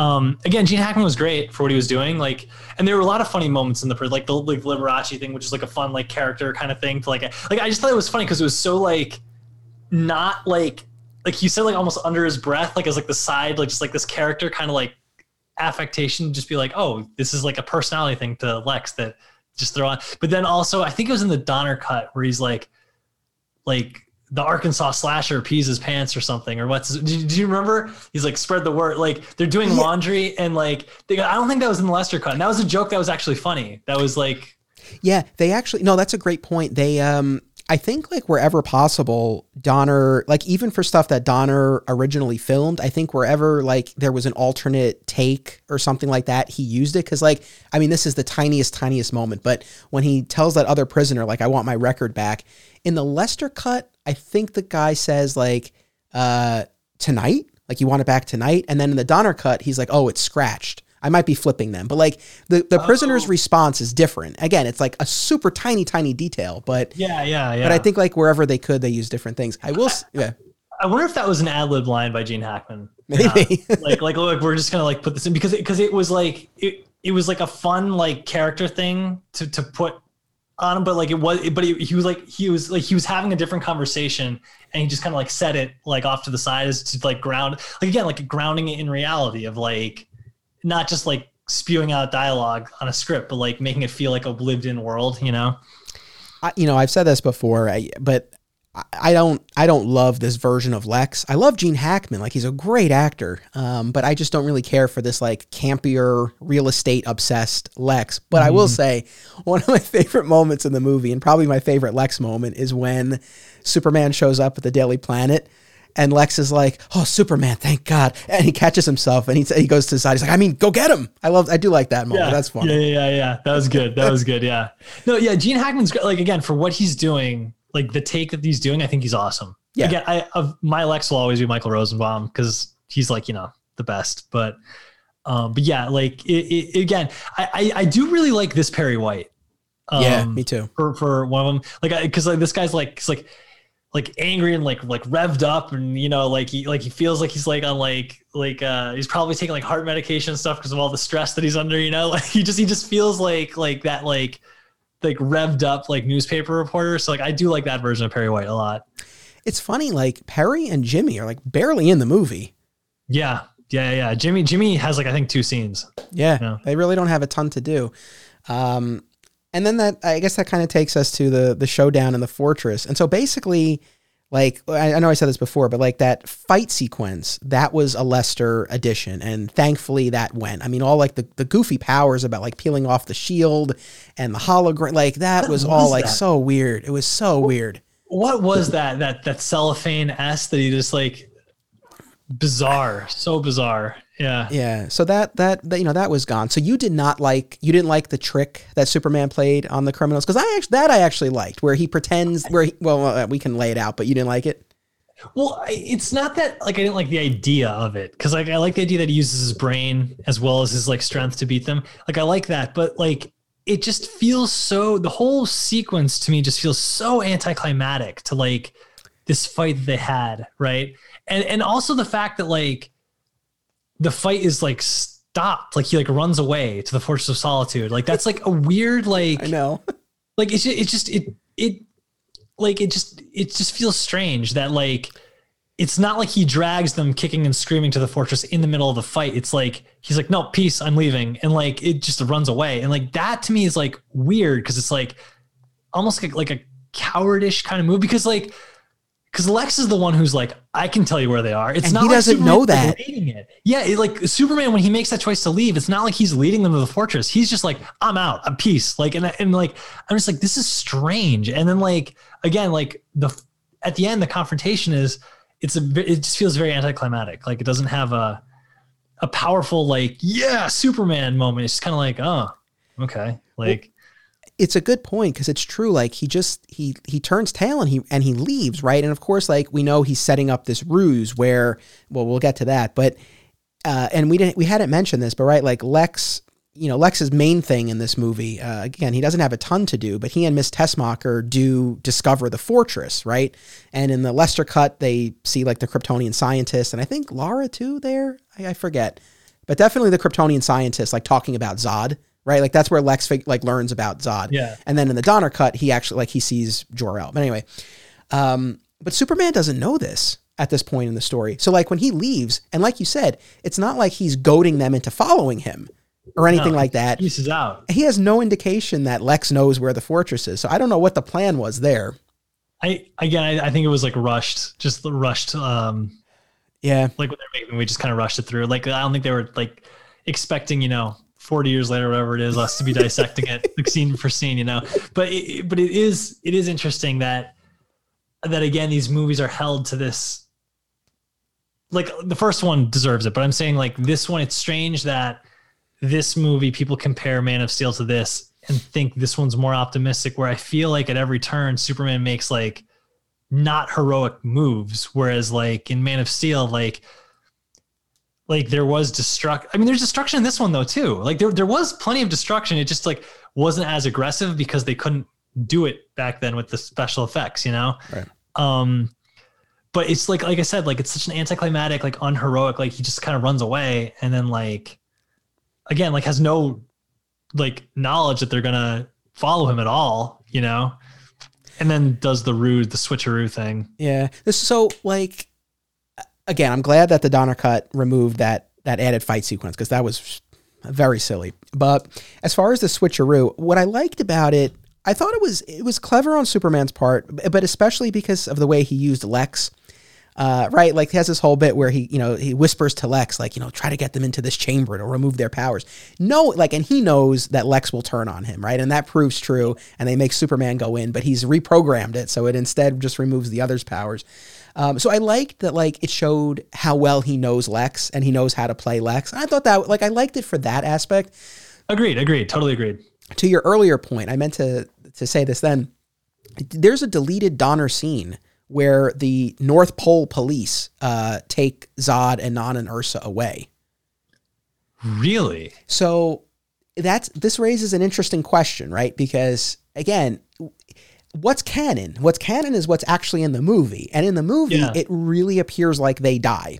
And Superman seems real cavalier about it. Yeah. Where he almost takes delight in, and you know, you talk about like un-Superman-like behavior. It's like, you know, like he seems real pleased with himself and with Lois, like when these powerless Kryptonians seemingly plummet to their deaths. Yeah, yeah. But there is, in fairness, there is a deleted scene. You could probably find it on YouTube. Why wasn't that in the Donner cut then? I don't know. That's the thing. It's like, why? Yeah. Because it really, like, you watch that, and again, it's like, you don't see how far down it goes, but like, it looks pretty far, and you know they don't have powers, and it's the North Pole. Like, the chances of surviving like seem real low. Yeah, yeah. So there is that deleted scene. I do love that shot of when Lex is like, oh, he switched it, and Christopher Reeve is like, he does that like head thing. That's a great like little like moment for sure. Yeah. That is, I love that. That's that cool factor that I always talk about that like he has, you know. Yeah. Oh, you know, one other thing, because you asked me before about the depiction of Zod and the criminals. And again, overall, I did like it, but I know we keep comparing this to the Snyder stuff, but I mean, they use the same characters. So it's like, I don't think it's inappropriate. You know, as we talked about when we did the Snyder thing, like I thought that they gave Zod in Man of Steel like so much more nuance, and he had like a very, I think, an interesting and compelling motivation where it's like, yes, there's an element of revenge, but like more than anything, it's like he wants to keep Krypton alive, right? This is, you know, a pretty bare bones, just like, hey, your father imprisoned me, I'm gonna get you, kid, sort of thing. Yeah.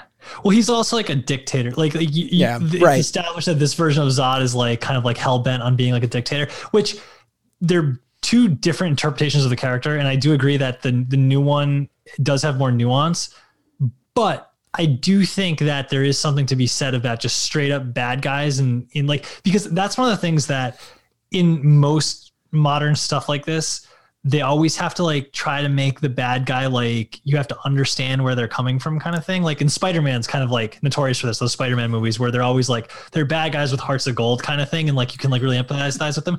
And like, I do think there's something nice in superheroes that where the bad guy is just like a bad guy. Like it doesn't have to go deeper than that because like you make him so bad. In contrast, it makes Superman look so good or whatever hero you're doing. Right. Like you can have like, just like, the purely like bad nihilistic, like in this case, like a dictator, like he just purely wants to rule people. Right. And like, there have been people like that in history, right? Like psychotic, like kings and dictators and stuff. Right. So like, it's a different take on Zod, but it's one that I don't think is not valid because I do think it's still compelling enough of a villain for Superman to fight, you know?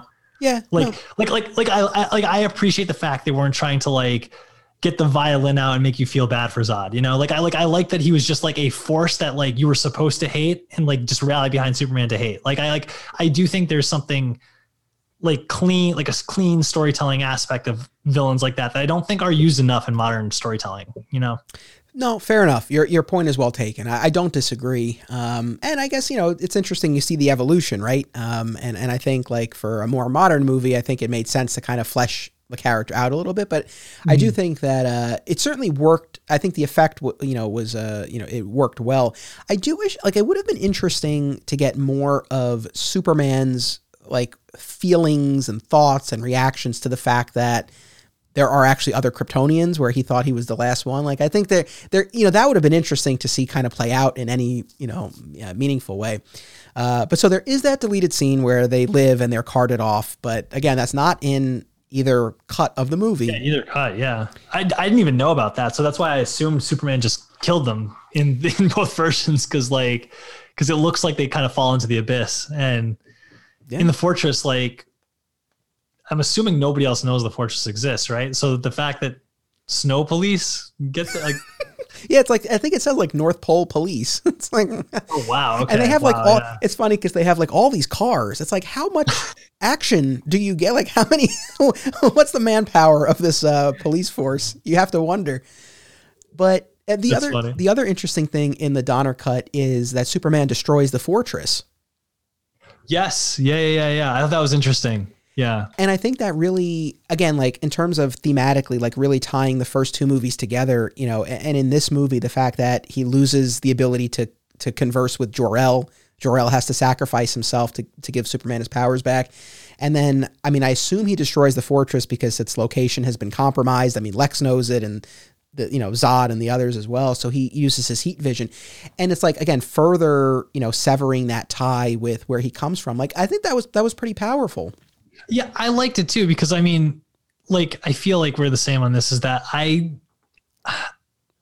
like less Jor-El in these movies, or in Superman in general. Like, to me, like, I like Jor-El being there at the beginning, singing the rocket, but I don't really like him having like prolonged interactions with an AI interface that's like Jor-El's mind when he's like older. Like, to me, it's like, I want him to get all his like guidance from the Kents, because to me, that's what makes him Superman. Like on Krypton, like, well, yeah, I mean, this is another nitpick that I had with it, but like the Kryptonians at one point say something like, oh, these people can't even fly, or something like that. And I'm like, well, you couldn't either until like a day ago. Like, it's like, what are you talking about? Like, did you see that I can't remember what cut that was in between the two, but I think Ursa makes some comment that they're weak, or they can't fly, or like some observation that they can't do what the Kryptonians can do.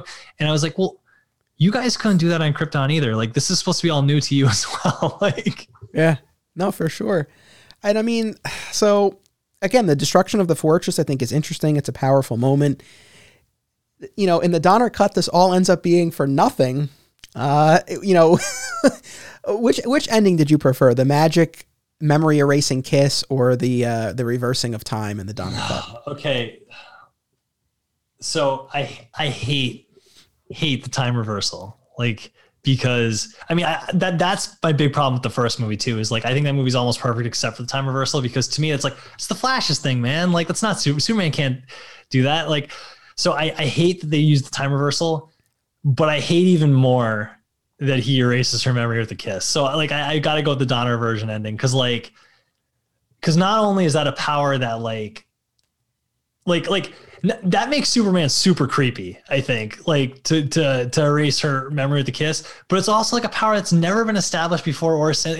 It's this, like, to me, more than anything, that feels like we ran out of time. Let's throw this idea in there. And like, it reeks of like we ran out of ideas. We ran out of time. Got to get this done quick. And who cares? This is a kid's movie. Who cares?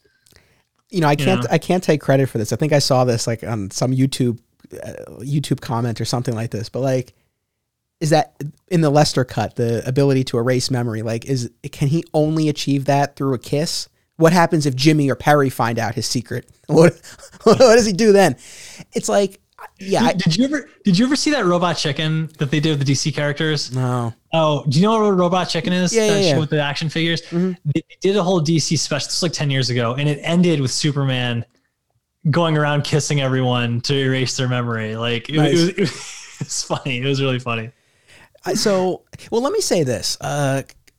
Yeah, I don't like the kiss, but ultimately I found the time reversal more offensive on a larger scale. So if I had to pick, I would pick the memory kiss, but I hate to say it. I really do, because I don't like it. I don't like it. But yeah, no. Well, because the memory kiss also, like, I feel like it's creepy. You know what I mean? There's like a creep factor to it that like he's like roofing her or something. Like, yeah, it's like it's not what he's doing, but it's like it's close, and like it feels like gross, and like it feels so un-Superman like that.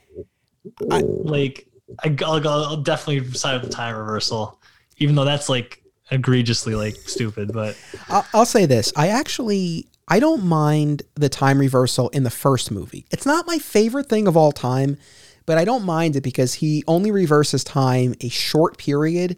And it's the extreme scenario where Lois is dead and he's too late, and it's like he has to do something. And it does kind of, it does pay off, Jor-El's earlier warning, right, about you're not to interfere in the course of human history. And so I like it in that sense. Like, I feel like of the two movies, like, it worked for me well enough in Superman the movie. Again, still not my favorite thing, but I was okay with it.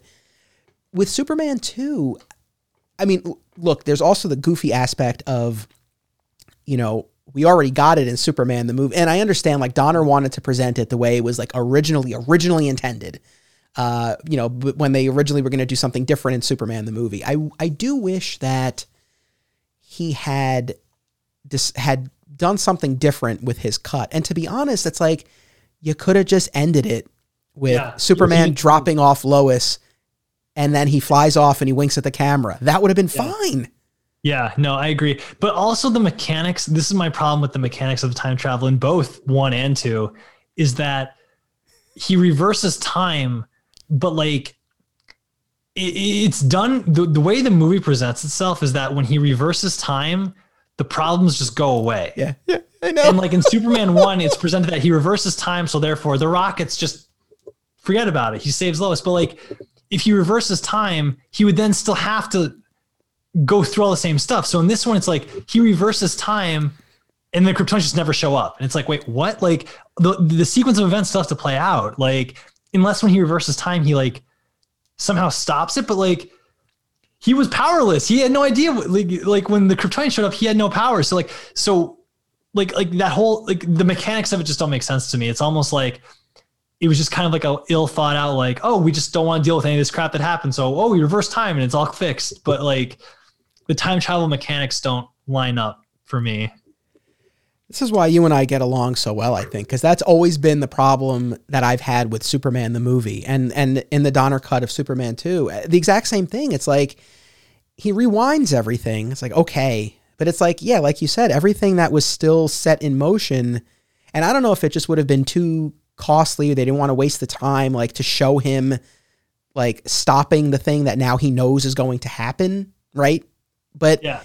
Without that, it's like, yeah, it just doesn't make any sense. So like, that's definitely a problem with it. But like the larger problem that I have, I guess it's twofold with the Donner cut. One is that, in Superman the movie, it's like Lois was dead. It's like he had to do something. In this movie, it was like, well, Lois was sad that she knows his secret and she can't be with him. It's like, that's not enough to justify rewinding time. And again, in Superman the movie, it's like a few minutes. It's like in this, it's like he does days. Yeah. And it just like it just undermines the impact of everything. It undermines the impact of having to say goodbye to Jor-El and destroy the fortress. It's like I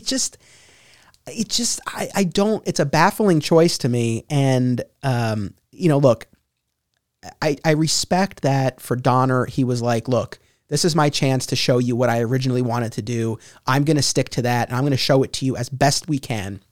And you know what? It's like, fair enough. But I do just wish, how at the beginning of the movie, there's text that says, there were some things we didn't get to film, so we're using test footage, right? Yeah. I wish if he had just done that and said, like, originally we were going to end with time travel, but we decided to, not do that, so that you can actually now watch Superman the movie and Superman 2, the Donner cut, and you get a complete story. I wish he had done that. Yeah, that's true. I mean, I think we're forgetting that, like, these movies, when they were made, like, they were thought of as like, these are just straight kids movies. You know what I mean? Like we're looking back at them now, like in our 30s, like critically, like, because like superheroes, like storytelling has like evolved and become more serious and more like well thought out, and more like people like take it way more seriously than people who make it grew up with it. So they have this love for it.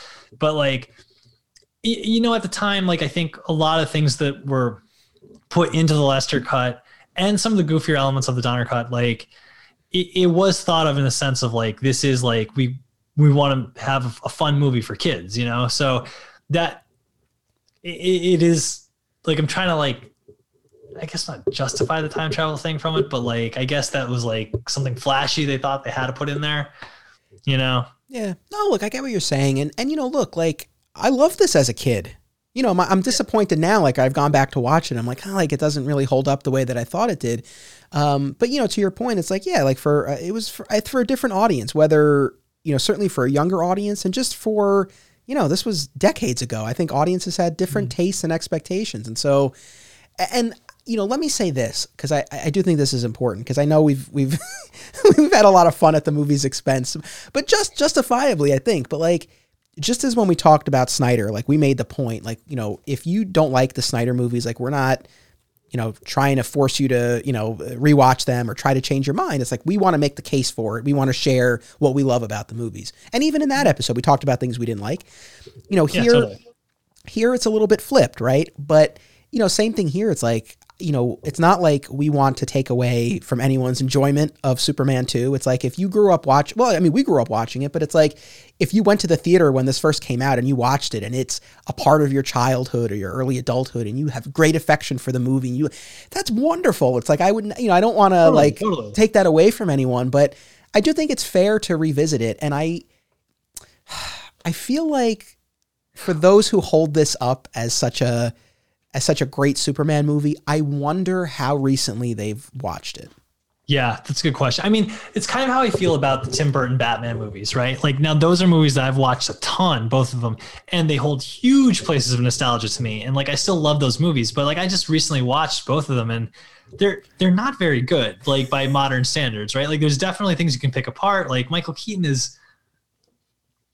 he's questionable as Bruce Wayne, it's like, so there's definitely like I can definitely like I don't want anyone who like loves these Superman movies to be like mad at us because we're like kind of like, picking them apart, because we're doing it like analytically. Like we love Superman, and if you love this version of this character or this movie version, more power to you. That's awesome that you love it, like, I mean, like I've said many times through our conversations is that I view every one of these things as like a different sort of artistic vision, and like one doesn't supersede the other for me. Like, I'm cool with like just viewing them all as different interpretations, and I'm like happy with that. Like, and I like how they're all wildly different from each other. Like, I think when we get to the point where they start becoming like monotonous and too similar and too homogenous, that's when they'll be less interesting and less fun, No, I'm with you. And I think sometimes I don't think defensive is the right word, but sometimes I feel some sort of way with the Donner movies when I feel like people hold them up like at the expense of, for example, the Snyder movies, like where people are so beholden to the Donner movies that it's hard to accept a different version. I think that's where I get a little frustrated, and where I say like, look, like, there's a lot to love about the Donner movies, but there are other aspects where maybe they don't hold up so great, and it's okay to have different versions.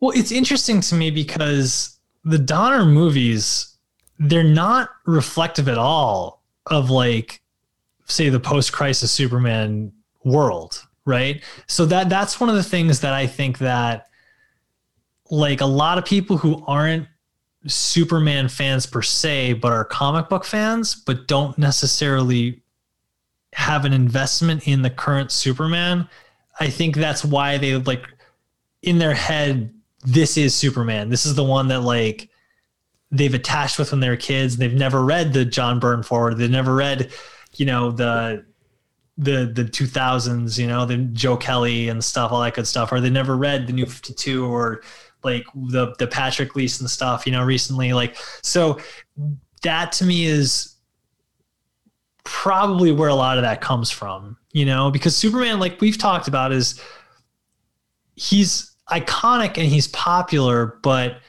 at least among comic book fans, he definitely doesn't feel like he's the number one people's favorite, right? Like in the broad sense of like population, I think he would rank up very high with Batman. I think just random people, Superman probably ranks very high as like their favorite character in comics, right? But people who just offhandedly like don't really think about this stuff at all, right?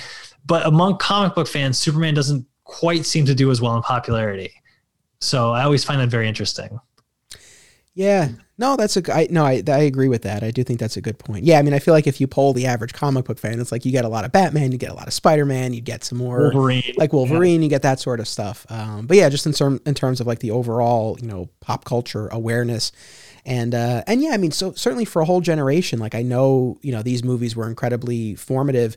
Just as I'm coming off of multiple episodes on this podcast about Adventures of Superman from the 50s. And it's like, yeah, like you see how the character changes. And, I'll also, I'll argue against myself for a moment here. Cause like with the Snyder movies, my whole thesis was like, look, you have to buy into the fact that this is Superman in the real world in modern times. Like people are distrusting. You know, it's reasonable that Clark would really have to negotiate like how he's going to step into the world, what he's going to do.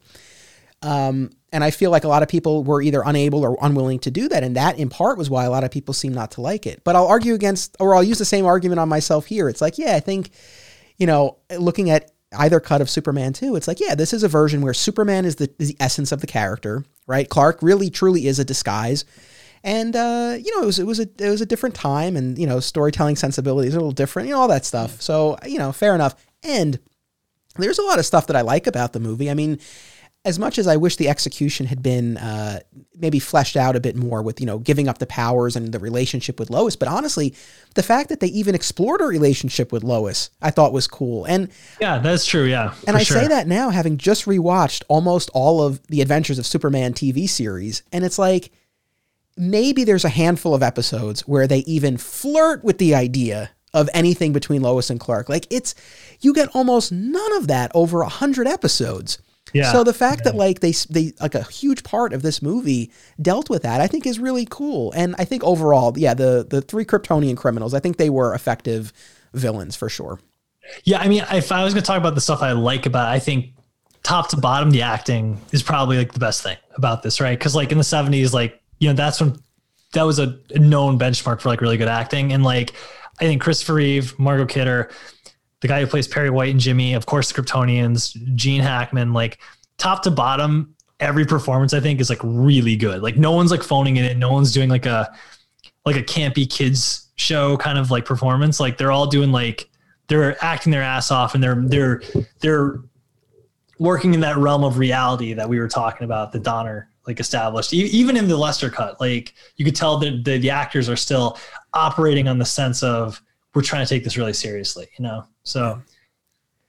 No, for sure. And, you know, I'm glad that, you know, I'm glad we have the Donner cut. Like, it's cool to see what he had intended. It was really cool to get to see those Jor-El scenes and that altered opening. You know, that the new opening sequence and the Jor-El scenes, I think really, you know, it would have been a shame if those were forever, you know, lost to fans. So I think that's really cool. And it was, you know, fun to be able to compare the two. I appreciate you watching both of them, and I'm so glad that you wanted to do this. Was there anything else that you wanted to say about Superman 2? No, I think we pretty much covered everything.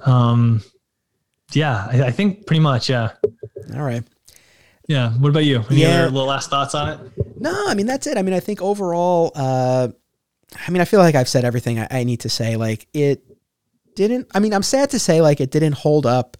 It didn't match the memory that I had of the movie. I didn't hate it, but I think, you know, I had a certain expectation of what my enjoyment level was going to be based on how I had enjoyed it in the past. And, you know, it didn't really do it. I don't know if it was just, you know, changing tastes or being older or, you know, a mixture of things.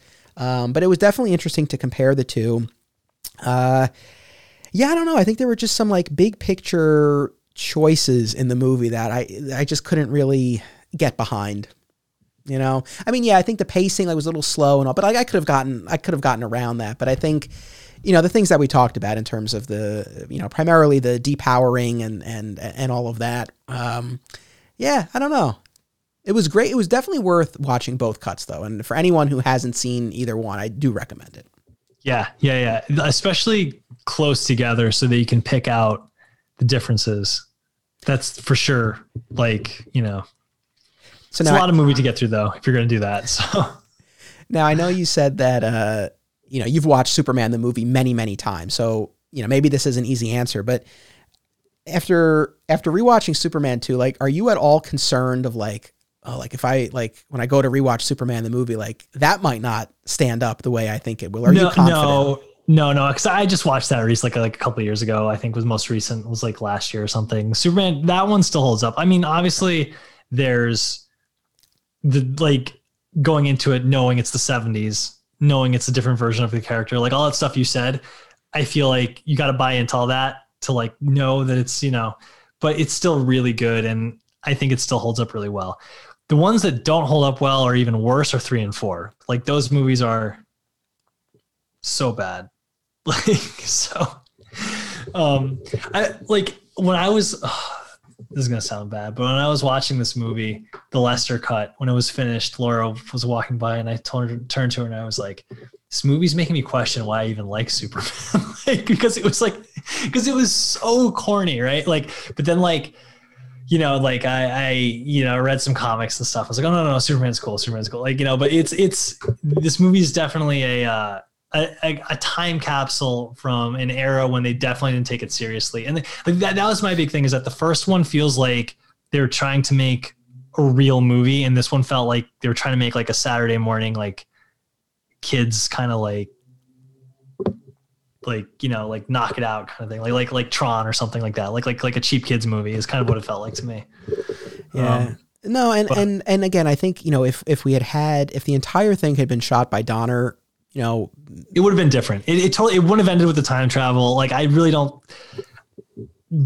think that the old man with the thing would have stayed in with him beating that guy up. Like, I mean, I know you said he shot it, but like they didn't put in the snow police. So, you know, I don't think that would have made the final cut. But like, he made his Donner cut. I mean, that's the thing. Like and that's what's so weird to me is like, so he included that in the Donner cut. And there's another deleted scene where Clark is this at the end of the movie before the second diner scene. Clark is getting onto the elevator, and like this big burly guy at the Daily Planet, like they collide, and the guy's like, "Hey, watch where you're going." And Clark is like, "Oh, sorry."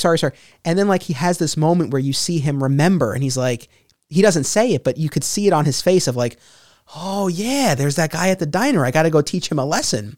So it's like he has this little interaction with a bully at the Daily Planet, and like that's what sparks him to go and teach Rocky a lesson. But like the fact that he's reversed time, like none of the events of the movie now have occurred. So he's going to this diner. I don't know. It was a weird. I thought that was such an odd choice to leave that in the Donner cut. But it you know,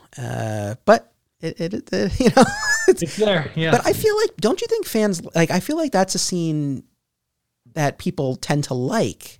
I mean, I've not polled people, but really, I mean, I don't know. I feel like I've never heard anyone because I totally forgot that was in the movie completely. Like I totally forgot that was in. So that would shock me if that's like a fan favorite scene where Superman like beats up like an unsuspecting like truck driver. But again, you're right though. That was that was something I want to say. That was in Man of Steel. It was a callback in Man of Steel. But to me, Man of Steel was the right version of that, because it's like the guy picks a fight with him. He doesn't pick a fight with the guy. First off, that's the big problem that I have with this to begin with, is that Clark in the first scene when he has no powers picks a fight with this guy. Like this guy is like if he told us, come on, let's go sit somewhere else, and there wouldn't have been an altercation. Like, so like in Man of Steel, he's trying to like protect this girl who's being groped by this like disgusting like guy in the bar, and he's like, hey, cut that out. Like, and that guy starts like starting an altercation with him, and he pushes him and he pours beer on him and everything. And Superman just kind of like calmly walks away. And then as he's walking out, he's like, I'll fuck with the guy a little bit. Like, you know, like I'll break his truck, you know, but he doesn't like he for the most part takes the high road. Right. I mean, like he does like quote unquote teach him a lesson, but it's not like he and then he doesn't go back though either. That'd be like the equivalent at the end of the movie. He goes back in his Superman costume. Okay, remember me? Boom, and like just kicks the shit out of him. Like it makes no sense. Like, oh. Yeah, it does ring as like especially petty from Superman. And you know what? Let me argue this in Clark's defense in the first scene, because like it does seem out of character that he would escalate the situation the way that he does. But maybe that's a function of like he wants to prove to Lois and to himself that like, you know, I'm still Superman, right? I'm still myself, or I'm still the guy who can protect you. And obviously it goes sideways for him real fast, but maybe there's some element of that. And maybe that's, you know what? I don't know. Now I'll kind of maybe look at that scene a little bit differently. Like maybe that's a scene that shows more of his humanity, like, and the hubris. But it ends with him being like, I'm nothing without my powers. I'm a failure. Like, right. like that's the thing. It's like it like again, there's a version of that could be powerful, but like what's shown is an incredibly petty, incredibly like weak, like spiritually weak. I don't mean like physically weak. I mean like his spirit, his willpower is like weak in that scene. Like it just to me, again though, 70s like mentality. Like I think the whole like macho thing was more like in vogue. Like I feel like now it's seen at like de-escalating situations and like being calm and almost zen-like is seen more now culturally as like a plus, as being like that's what heroism is. Whereas like I feel like in the 70s there was probably more of that like chest beating, peacocking kind of like attitude, I guess, you know, and like what was seen as like masculine, I guess. I don't know, but like it just rings so like weird to me that Superman would act that way. And to me, it's like the most out of character thing, like in any like Superman like thing in any version of the character. I just find it very strange. Yeah, no, for sure. Yeah, like, that was your listeners tuned in to hear us talk about Superman 2, but what we really did was like deep dive on this one scene where he like interacts with this trucker. You know, again, I think the trucker scenes and, you know, this idea that like he can't be Superman and have a relationship. And right, because that's ultimately what motivates the ending, whether it's the magic kiss or the time reversal, is like, you know, he can't be with Lois. And also for some reason, it's just like so unbearable for Lois. I feel like that does Lois a disservice. And again, maybe this is a function of the time period, right? And maybe the fact that Superman has no conversation with her about giving up his powers is also a function of the time period, right? As much as Lois was, you know, and has always been like, you know, very progressive in terms of how, you know, a female character is depicted. I mean, she's been a working professional, go-getter, you know, but still, I think maybe the fact that Superman doesn't talk to her, and yeah, maybe the fact that it's like, it's really painted, she's painted as like, this is so hard for me to see you every day. I mean, especially the Lester cut, like she's a mess. Yeah. In that scene before he kisses her, you know, so, you know, maybe it's a function of that, but I do think it does Lois a disservice as well. And I just disagree with this idea that like they can't be together because he's Superman. And on top of that, it's like the knowledge of his secret and the knowledge that they can't be together is just so painful for her that she makes some comment that like, knowing that I have to share you with the world, or like knowing that like you're out there risking your life, I can't take it. It's like, well, how do like wives of like firemen feel? And like, you know what I mean? Like, or like soldiers, or like people who have like in real life have like very dangerous, very difficult, very self-sacrificing type of jobs. And it's like I don't know. I just, it's very like, to me, again, it felt like a rushed kind of ill thought out, like, well, we got to get back to the status quo. We got to end this with the status quo. Superman 3 is the status quo, and it's a cheap kids movie. So who cares? Like they'll see it in theaters for 6 months. They'll go away and no one will ever watch it again, because what are DVD? Like, you know, like I don't think the anticipation of like DVDs and like this lasting, I think was never across anyone's mind, you know? I think that's probably why we got such lengthy recaps at the beginning of the movie as well. Right. Because it's like, you know, it wasn't like, oh, everyone's just watching this at home over and over. So, you know, again, maybe we can chalk it up to that. Listen, do you know how long we've been talking? I'm looking at the clock, like 2 hours, maybe. Yeah. Did it feel like 2 hours, or did it fly by? No, it went by very quick. Right, good. Very, very quick. Yeah. I hope your listeners got as much, had some fun with us too. Like again, if you like this movie and you love this version, like we are fans too. I just want to reiterate that I like Christopher Reeve. I love him. Love his version of Superman. Like him in the suit is my favorite. So, but the film itself it's, you know, if you like it, more power to you. Like if you think it's perfect, awesome. Like that's great. Yeah. Well said. All right. Well, Ken, thank you as always. I always love having you on. It's always so much fun. So thank you. Oh, thank you so much for having me back. It's always so much fun to hang out and talk superheroes, Superman. And barring a change in expected release date of the Snyder Cut, you and I will be back at the end of March to talk about the Snyder Cut. And man, I cannot wait for that. Yeah, man. Can't wait. I can't wait. So thank you, Ken. Thank you to our audience. And make sure you tune in for the next episode. And until then, remember, it's about what you do. It's about action. Digging for Kryptonite is a Flat Squirrel production. Art by Greg Schiegel. Music by Basic Printer. If you like what you heard, be sure to listen to My Comic Shop History, available on most major podcast platforms. sign up for exclusive additional content, including the Digging for Kryptonite companion podcast at patreon.com/Anthony Desiato, and watch my documentary film, My Comic Shop Country, out now on Apple TV and Amazon.